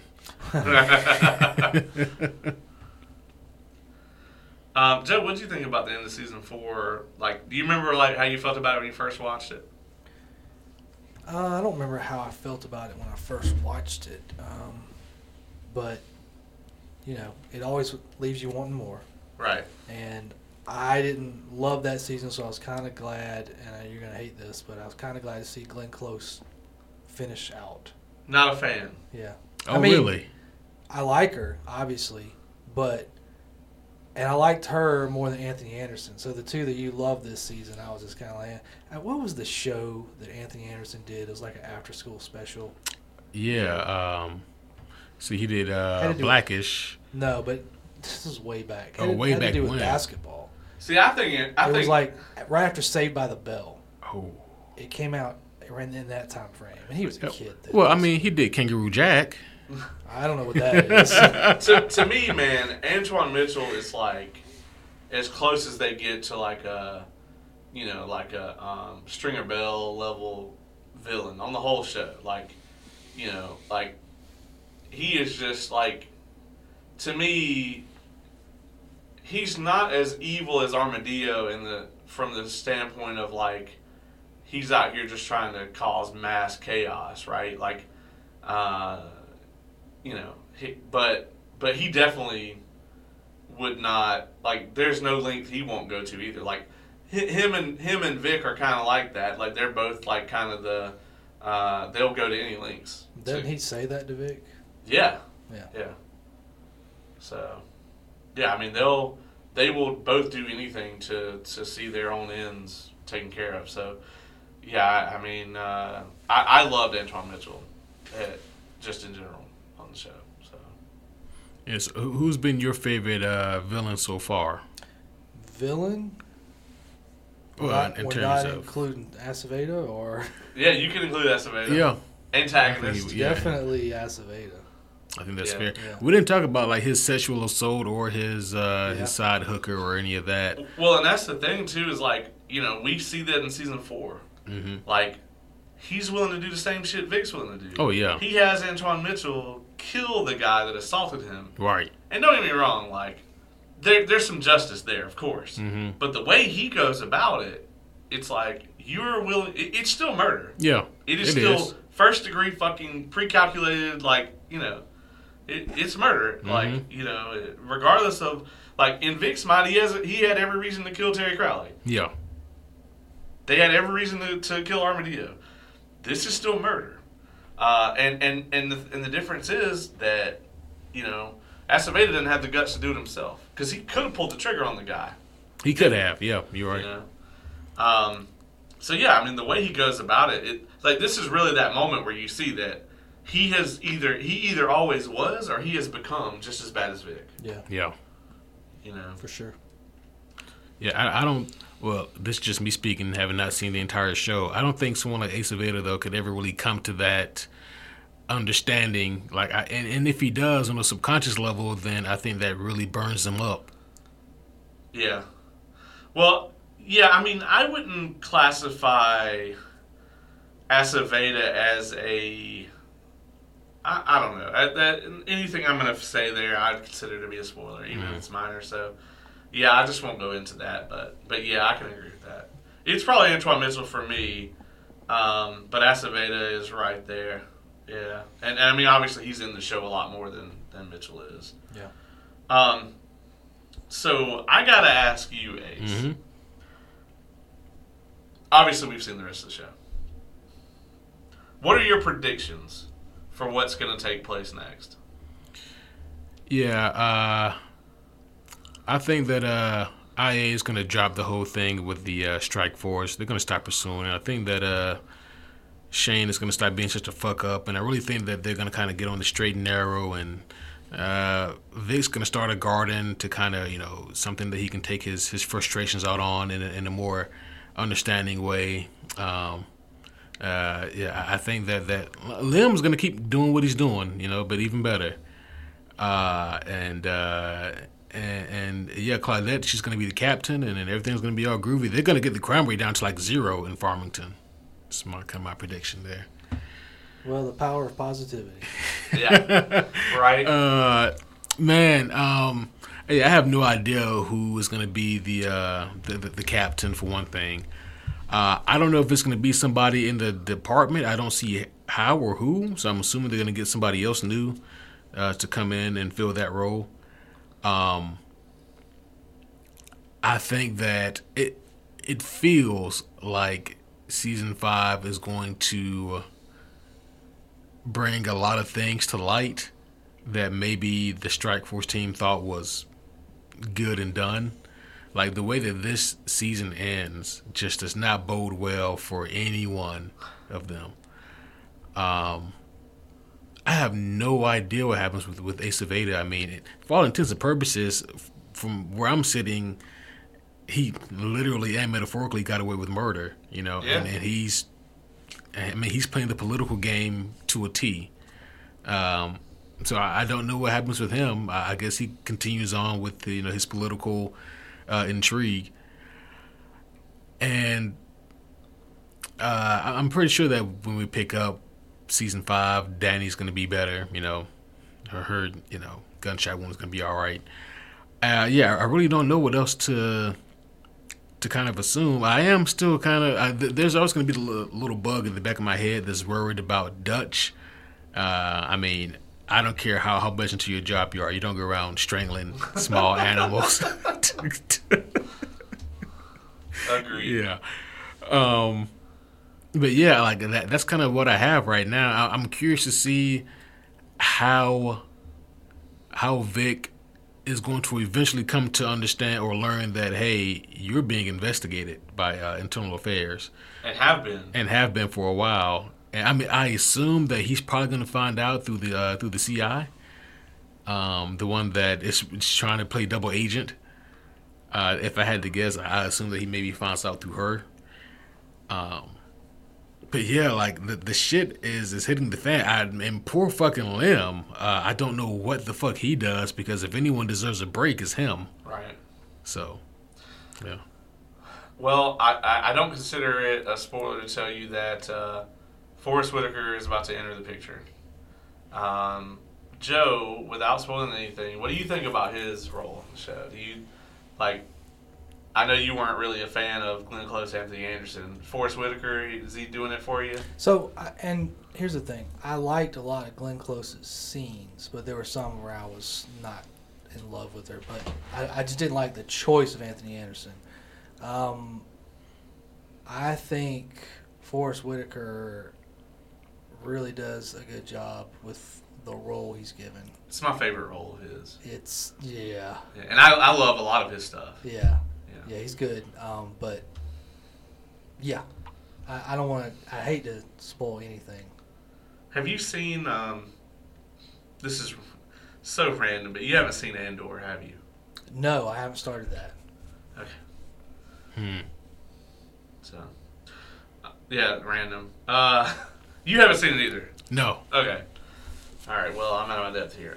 Do you guys got any other thoughts on the show before we wrap it up? Normally, I have a great idea. Like, I have a great feel for what the timer is over there. I couldn't begin to fucking tell you tonight. I feel like we maybe have been here forever. It could be Tuesday. I want to ask Ace a couple things. Okay. You know the game Marry, Fuck, Kill, right? All right. So I want you to kind of play that. Okay. With the main cast that's up there. Glenn Close is gone, so kind of keep it to the top 2/3 there or whatever. Okay. All right. So name somebody that's going to die. I'm just curious. So looking at what we have left. So Okay. and you're only taking Rawling off. Well, Anthony Anderson's out of play for the moment. So yeah, I'm taking off. I'm taking off Monica, Antoine, Tavon. And honestly, I don't. I mean, feel free to say or not say anything for this statement, but I don't know if we're going to see any more Army come back. Army does not come back. Okay. Just stick with this. Okay. Besides the ones we've kind of mentioned. If there's a useless cameo in this show, it's him. Like, Army was okay. Yeah. But, like, he just didn't really have an arc. Like, he was just there to kind of, I guess, like, have someone have to fucking put up with Shane all day. You know? But, like, yeah, the way his arc goes is just kind of, I don't know. He wasn't a bad character, but he just, you could clearly tell he's nowhere near as well written as anybody on this list. There's no impact there. Yeah. So pick somebody that gets killed.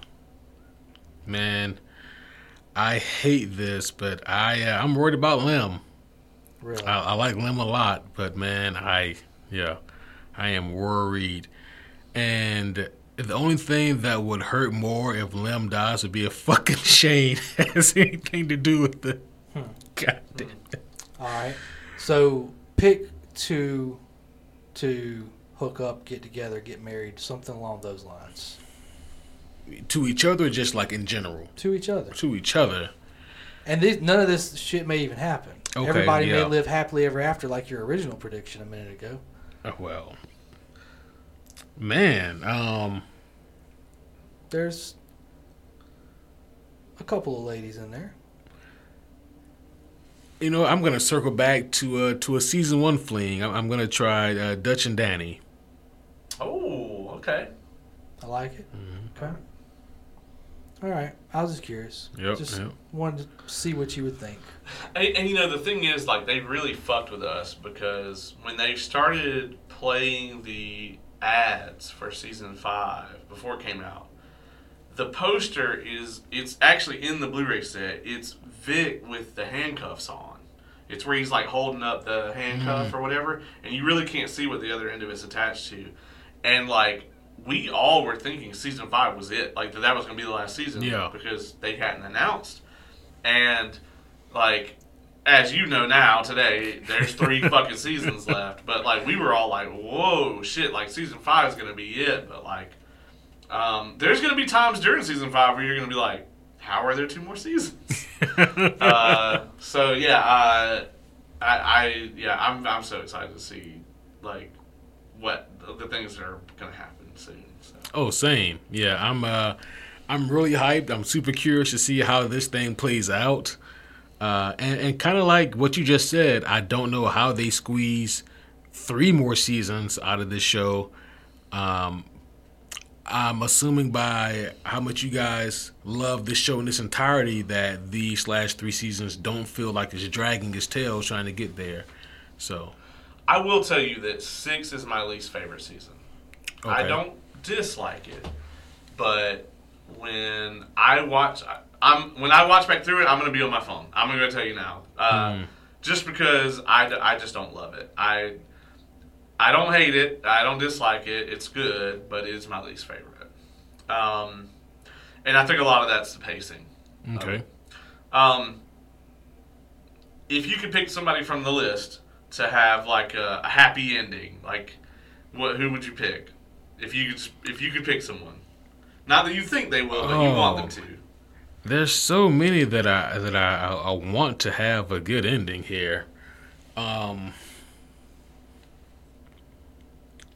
Man, it's honestly like a 3-way tie between Aceveda, and Aceveda. How'd you know? Don't forget Shane. Oh yeah. Aceveda, Shane, and Mara. Yeah. No. It's close between Lem, Dutch, and Claudette. Like in terms of like who I would want to see have, a happy ending. If I really had to shave it down, I suppose I would have to take Lem off because, I mean, even though he's the moral backbone of the strike team, that's like saying, you're the nicest person in hell, like. You're the nicest guy in the Sinister Six. Yeah.